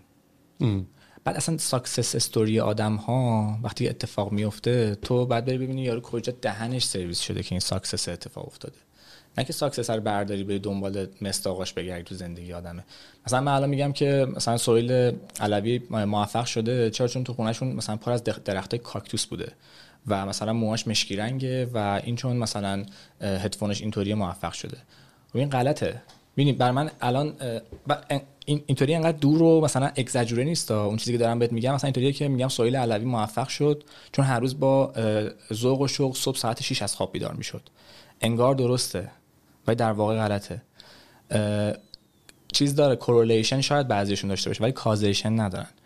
مثلا اون مثال معروف بستنیه، نمیدونم شنیدی یا نه، که میگه تو تابستون مصرف بستنی میره بالا، خودکشی هم میره بالا، پس آنگاه هر چقدر مصرف بستنی بره بالا خودکشی هم زیاد میشه. نه ببخشید غرق شدن تو آب زیاد میشه. غرق شدن بود اصلا اون مثال. این کازیشن نداره. خودکشی چی باشه؟ غرق شدن به خاطر گرما داره زیاد میشه، چون گرما داره زیاد میشه، بستنی هم به خاطر اون میخرن. این دو تا کورلیتن به گرما. این مثال توی کار ما خیلی هست، انقدر هست که ریفرنس علمی چاپ شده نمیدونم پیتر دراکر اصلا با پول بابات هم رسیدی دمت گرم، بدون پول بابات هم رسیدی دمت گرم، اصلا هر جور رسیدی دمت گرم، اصلا هر جور رسیدی دمت گرم. اصلا بحث این که حالا پول بابات یا ای ما پول نداریم برو فاز ویکتیم ورد چیکار کنم؟ اصلا مسخره بازیه. میدونی من همین فیک بودن است. اصلا پول داری کارم نمی‌کنی دمت گرم. آره والا. با من یکی از دوستان بهم میگم یه جمله به من گفت من نابود شدم. نشسته بودیم و بعد دیر پا میشد و نمیدونم بیزی بود ولی خمش تو حالت مثلا ورزش میکرد و میرفت این ور اون ور اینا. بهش گفتم اسمش هم سهیل بود. گفتم داداش تو چرا کار نمی‌کنی؟ مثلا با داشتم مثلا تیکه مینداختم مسخره‌اش هم می‌خواستم بکنم و اینا. گفتش که داشت من وقت نمی کنم کار کنم و من یه دقیقه اومدم به این تیکه بندازم و بخندم، یهو وارد این بحث سنگین این که چقدر این حرف دیپه آجی، یارو وقت نمی کنه بره کار کنه. میدونی و اینجوری که ای بابا دمت گرم راست میگی. اصلا خیلی خوشم اومد اصلا. میدونی اصلا به اون قضیه از اون زاویه نمیتونستم به قضیه نگاه کنم که تو وقت نمی کنی بری کار کنی. میدونی داره هر کاری که دوست داره دیگه الان داره میکنه دیگه و اونم دمش گرم. اصلا هیچ گلوریفای کردنی من تو این قضیه نمیبینم. من کرم خودته. میدونی من راجع به کرم‌های خودمان داریم صحبت می‌کنیم. نه دنبال اینم که بگم استارتاپ باله، نه اینکه مثلا بریم استارتاپ بزنیم، نه اینکه خیلی موفقیتش جذابه، ولی دارم راجع به اینکه کرممون رو چجوری پتانسیلش آزاد کنیم حرف میزنم. میفهمم. به نظرم بهونه بوده اون کلمه. چیزی دیگه هم نمیتونست جاشو پر کنه. یه زمانی هم بیزینس کردن اون بود، یه زمانی هم مثلا چه میدونم بازرگانی زدن اون بود. هی میریم عقب چیزا. ولی تو داری راجع به یه تایپ، یه کاراکتر، یه جانوری داری صحبت می‌کنی، داری راجع به یه احساس و یه حسی صحبت می‌کنی. و این هم آدم خشک پولدار و اینا بحث سال هیچ وقت اون نبوده که. نه نبوده. این خیلی فضای جالبی بود برای من. دوباره شروع کردم سرویس دادن. از خلاقیتم دیدم که من نمیتونم در کال بوده استودیو کارمو پیش ببرم. من باید به عنوان یه ایجنسی کار کنم. یعنی پروژه برای من مهم نباشه، کلاینت مهم باشه، همون چیزی که واقعا برای خودم در نهایت مهمه. شروع کردم کلاینت کیرینگ انجام دادن و از کلاینت ها پروژه در آوردن و پارتنر استراتژیکشون بودن به معنی قسمت دیجیتال. چرا مهمه؟ چرا جذابه؟ به خاطر اینکه من یه سری سابقه دارم تو این کاری که قبلا کردم که باشون ارتباط و تراسته ساخته شده، به علاوه اینکه اینا بغچه رو دیدن، کارهای دیگه منو دیدن و دوست دارن که شبیه اونا باشه و واقعا هم خیلیاش هست. همین الان امضای خیلی از اونا شبیه همون آدمه، شبیه همون کار است. فقط این دفعه چیزی که وجود داره این که در موردش پول هست مسئولیت بین ما و اون شیره و من ماکسیموم افورتمو برای اینکه این دیتا بین اینا بچرخه دارم میذارم. یعنی اگه یه تجربه موفقی توی یکی از این کلاینت اتفاق میفته، این میاد میچرخه تو بقیه. اگه اشتباه توی یکیشون اتفاق میفته، جلوگیری میشه از تکرارش تو بقیه. و فکرم کلا روی بزرگ کردنش به معنی اینه که تعداد زیادی شغل ازش ایجاد بشه. و یه چیزی که من خواستم بگم یادم رفت اینه که من خیلی با کلمه ها فکر میکنم و خیلی کلمه ها بار دارن برای من و تو طول زمانم خیلی باشون کلنجا رفتم. مثلا کلمه‌ای به اسم ویژن برای من وجود نداره و هر بار یه در مورد ویژنی صحبت کردم با کله خوردم زمین.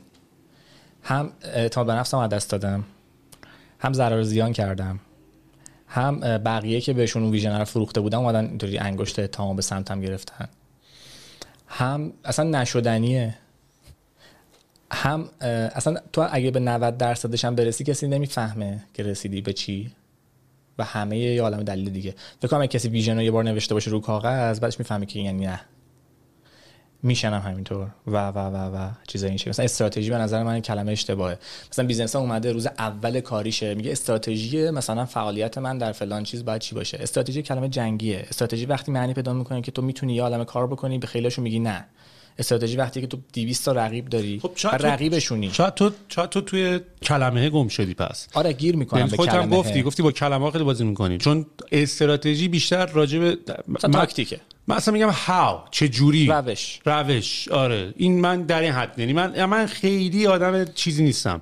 آخه میدونی کلمه اینقدر بزرگه آدم میارتشون بالا میذاره. خب اشتباه میکنن. من خودم قفل کلمه خیلی نیستم. هستن ملت‌ها، یعنی مثلا من تو شرکت خیلی بعضی جمله‌ها رو میگم، مثلا پارتنرم بهم میگه حواست باشه کلمه‌ها معنی دارن و اینو میگی یارو منظورش اینه، ولی من اینطوری هم که دیگه باید انقدر با هم دیگه کار بکنیم، پینگ پونگ بکنیم دیگه بفهمی یارو داره چی میگه دیگه، انقدر نباید بری تو بازی کلمه‌ها.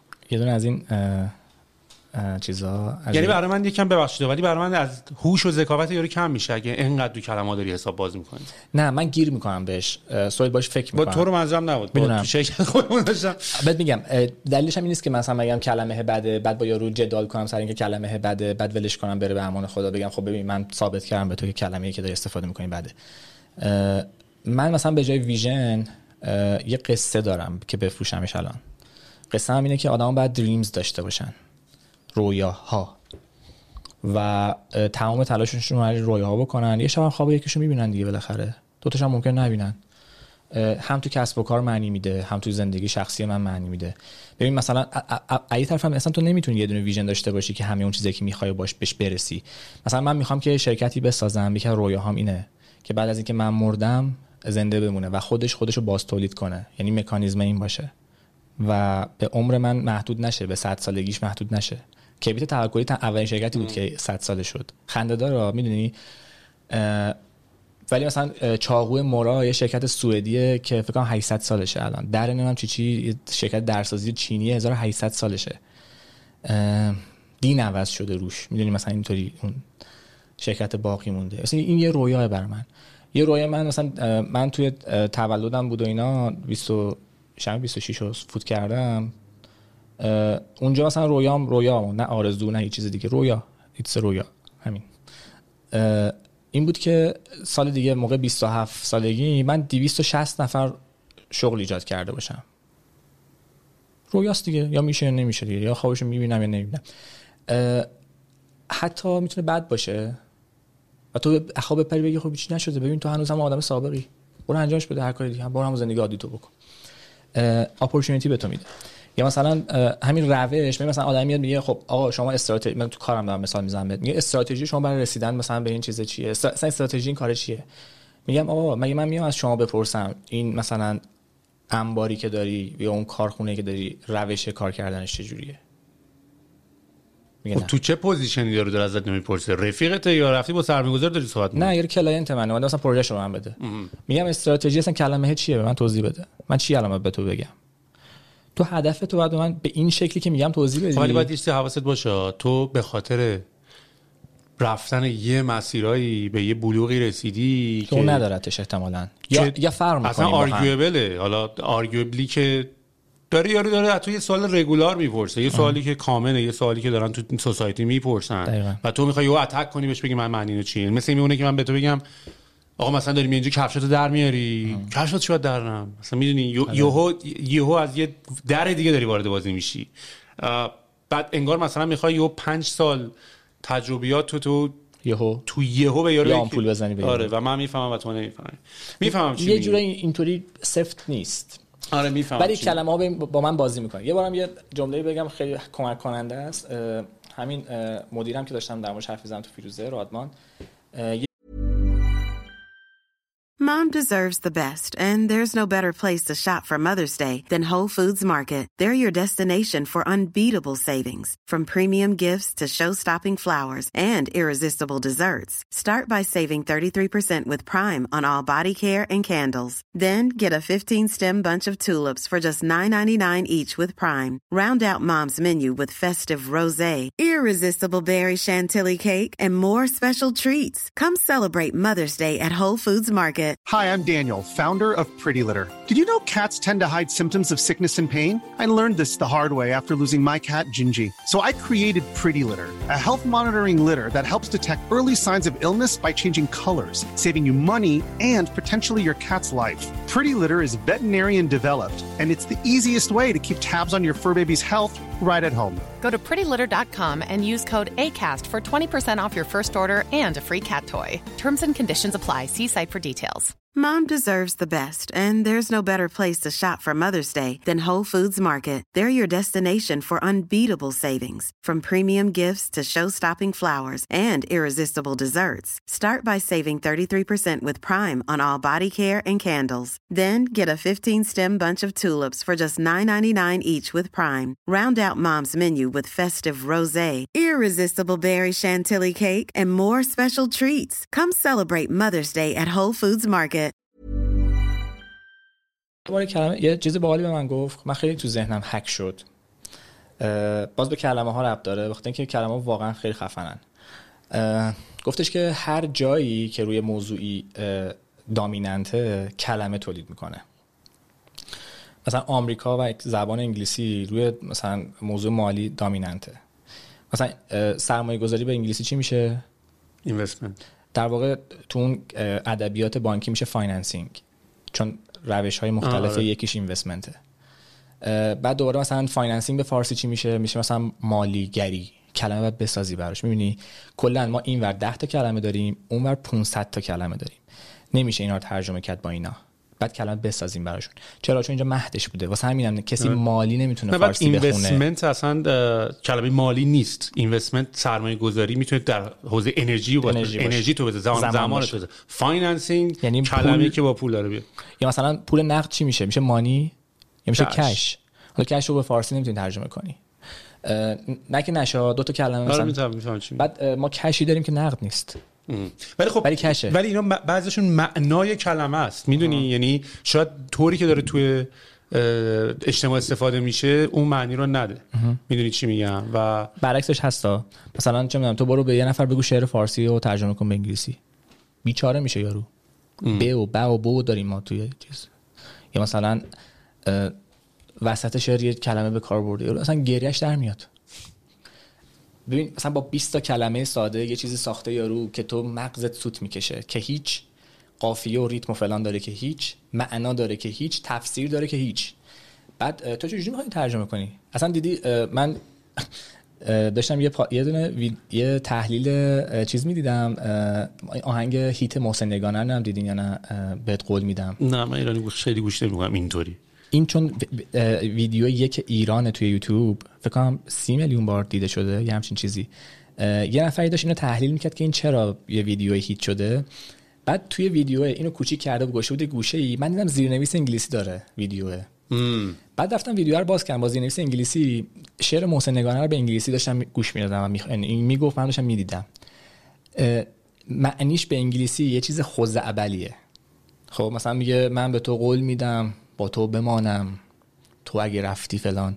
ببین ولی به فارسی شاید مثلا یک کسی که مثلا پاپ گوش میده یا مثلا فن محسن نگانه است، این یکی از مثلا بهترین ترک های محسن نگانه باشه.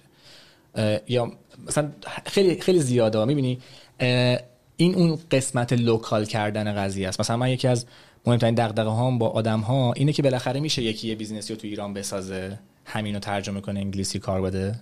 نمیشه. تو باید بری کانادا، خب ولو یه روز، خب ببینی آقا این آدمه مثلا چه میدونم هواشون همش ابریه، تو اینو میدونی اینجا نمیدونی، بعد رفتی مثلا چیزی ساختی فکر می‌کنی بی تاثیره ولی تاثیر داره، یا میدونی مثلا آدما اونجا شلن، تو اینو میدونی هیچ کی اینجا مثلا اینجا نیست، نمیدونی، ممکنه ببینی نه خیلی سفتن، ما شل بودیم. این است که اصلا تو شبو ندیدی فکر می‌کنی همش روزه، میدونی اصلا نمیتونی مقایسه کنی، حتی یعنی ابزارشو نداری برای مقایسه. واسه همینم جهان بینی اون چیزیه که آدما با مسافرت کردن فقط میتونن دستش بیارن و پرایسلسه.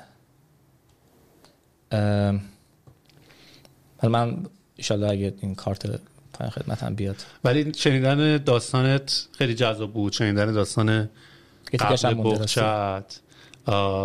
و اینکه چه اتفاقایی برات افتاد و به چه شوری رسیدی و حالا کاری که داری میکنی و اصلا تفاوت این کارهای خیلی مختلفش. به نظرم این که ایشالا تو این تولد 27 سالگی تو که جشن گرفتی به این آرزوهایی که داری برسید. ما رسما مرز 3 ساعت رو داریم رد میکنیم، یعنی فایل آپلودی که من بخوام بذارم توش از ایران رو باید ببرم کانادا. قصه دستیار رو می‌خواستم براتون بگم کوتاه. بگو. ما یکی از این پروژه‌مون روی باز دوره یکی از این ایدئولوژی‌ها، این خوابای مسخره من سوار شد و اینا، من این اعتقادو داشتم که به زودی اینترنت میشه براوزر، یعنی براوزر میشه اینترنت، چون خودم دیگه تقریبا چیزی رو دسکتاپم ندارم، خودم رول مدل بازی شدم و اینترنت خیلی خیلی خیلی دیکتاتوریه. یعنی تو نمیتونی بری توی مثلا پروفایل لینکدین سهیل علوی یا علیرضا اسکندری بنویسی این آدم مدیر من بود، آدم بد اخلاقیه، آدم عوضیه. یا نمیتونی توی محصول دیجیکالا بری فوش بنویسی، یا نمیتونی روی فیلمی بری بنویسی که آقا این اصلا نظر کارگردانی اینطوریه. حتی نظر واقعی هم نمیتونی بدی. و کسایی که اونر وب توان، کسایی که واقعا دارن ازش پول در میارن، همین تک کمپانیایی ان که ما داریم در موردشون صحبت میکنیم، حتی خیلیشون صاحب مدیان، خب یعنی نه تنها این حتی اون، و این دیکتاتوری رو به اینترنت آورده. من یکی از ایده‌هام اینه که این باید دموکراتایز بشه، آدما بتونن حرفشون رو تو اینترنت راحت بزنن و حرف آدما اتنتیکیت بشه. یعنی من اگه بیام مثلا روی سهیل علوی کامنتی بذارم، من باید مشخص باشم که درستم یا غلطم، حتی اگه اسمم مشخص نباشه. 5 نفر از دوستای من باید برن تایید کنن که من با سهیل علوی کار کردم و دارم این کامنت رو روش میذارم. و این یه فیدبک سیستمه. خب چون مستر هانتر رو داشتم اخیراً گوش میکردم، این جنسش این نیست که تو بری قور بزنی، ناله کنی، فوش بدی. جنسش اینه که آدم بره خودش رو اصلاح کنه، بفهمه کجای کارش اشتباهه، برگرده ردیف کنه. من اگه آدمیم که مثلا هکی با هم صبح حرف میزنه فوش میدم بهش، ممکنه اینو بفهمم و آگاه باشم صرفا بهش. دستیار از اینجا در اومد. من یه چیزی داشتم که آقا این نیو تب کروم مدیاییه که من دارم هی همش بازش میکنم، چرا کسی این مدیا رو ندیده روش چیزی سوار کنه؟ گفتم بذار ببینیم چی میشه. یک قسمتی از پولمون رو الوکیت کردم به این، یه تیم کوچیک ساختم توی آفیس که هیچ کس هم نمی‌دونه چیکار میکنن. یه یو آی اولیه زدم که ویدیوش هم تو یوتیوب هست. من این کاراکتری هم دارم به اسم پروفسور اسکندری، هم دیدین یا نه؟ هم تو یوتیوب هست هم توی اینستاگرام. به خاطر اینکه تحصیلات آکادمیکو مسخره کنم و بگم که اگه قرار بود اونجا چیزی یاد بگیرین میگرفتین، بیاین جای دیگه یاد بگیرین. یه تلنگر کوچیک میتونه به تو یه عالمه چیز یاد بده. و دارم مثل محتوا کپی میکنم تا ببینم چی باید واقعا انجام بدم. من دارم کار دیتا رو انجام میدم، هیچ چیزیشو تقریبا خودم نمیسازم. من میفرستم ببینید، حتما دوستام نظرت هم بدونم. توی دستیار من اومدم یه کاری کردم، این که یه ایده رو دادم بیرون ببینم چی میشه. اینستال گرفتیم، چند تا مثلا بودن 60 70 تا، آدما عاشقش شدن. ورژن بعدی رو زدیم، شد 170 80 تا. یه توییت من کردم که توییت ترکوند در مورد دستیار که مثلا NFT کردیم توییت رو اینا، مثلا یکم قروفه رو مسخره بازی اینا در آوردیم باهاش و اینا. و با توییت من فکر می‌کردم پر 500 تا آدم بگیریم، ولی با توییت 3000 تا یه جا گرفتیم، 3000 تا هم پشتش ارگانیک گرفتیم. و دستیار الان مثلا حدوداً 20 خورده ای ببخشید، آره اگه اشتباه نکنم 20 خورده هزار نفر. باید چکش بکنم چون تمام این آرگومنتی هم که داری میکنی واسه خود یه پادکست، یعنی نصف این آرگومنتی که داری میکنی من اصلا دیگه نمیخوام الان، چون من واکنم باید یه ساعت دیگه بریم. و مثلا همین داستان وب 2 و این که الان اصلا تو دنیای الان براوزر هستیم یا نه، اینا همشون یه جورایی آرگویبله، میدونی؟ یعنی به کار شما هم خیلی مرتبطه. یعنی ما الان همه حرفایی که زدیم تنها اشتراکش به نظر من چیزه، ریحون و بخچه بودنش. آره به ترایبش نرسیدیم که الان مثلا سیستم بلاک ما دقیقاً همون کاری که احتمالاً من حالا باید اون رو برم کامل نگاه کنم، یعنی فکر می‌کنم یه کروم اکستنشنیه که میتونه دیفالت تبت باشه و بیشترین بلاک‌ها رو توش داشته باشه. این جزء کارهایی هم بود که فکر می‌کنم اگه اینه، یعنی اگه دقیقاً و تو اینترنتی که وجود اومده بود این اتفاقا جزء اولین کارا بود. اینترنت داشبورد یه چیزی بود که خیلی داشت اتفاق میافتاد. یاهو و آی گوگل هی هم نشد و آفرین آی گوگل اصلا آی گوگل چه بلایی سرش اومد واقعا مثلا میدونی. و میگم اینو باید واقعا بذاریمش چون توی یه قشنگ یه اپیزود دیگه کامل راجع به این داستان صحبت بکنیم. ولی این داستان بغچت خب خیلی جالب بود دیگه، به خاطر اینکه یه مقداری هم یه گذشته ای از زمانی بود که هممون توی دوره بودیم و دوره خیلی باحالی بود. بله دمت هم گرم علیرضا، دم شما گرم، خیلی حال کردیم باهات صحبت کردیم مرسی. و به من خیلی خوش گذشت مرور کردم این خاطره ها رو. آره اصلا مرورش یه حس عجیبی داره، یه آدمی حالش اینجوری که یه دوره‌ای بود چقدر حال میداد میدونی، چون الان دیگه اونقدر الان خیلی وایستر شدی و خیلی برنامه‌هات هم جدی‌تره ولی اون کله خریه رو نداری، اصلا حال نمیده. یعنی منم خودم الان اتفاقی برام میفته. آره واقعا. و من سعی می‌کنم این کله خریه رو دراپ نکنم. بعد جای دیگه انجامش داد. خیلی بیزنس جدی شده. بعد یه بار این سوراخ پول رو حل کنی، بعد حالا برو 10 تا دیگه بزن چیزو بده. به هر حال ببین داستان دیگه خودمونیم دیگه، ما الان باید سوراخ پول در آوردن رو حل کنیم، از این رت ریس بریم بیرون. بعد دیگه کسی کاری بهت نره، برو ایلان ماسک رو توییتر رو بخر، الگوریتمش هم اوپن سورس کن. دمت گرم. قربونت.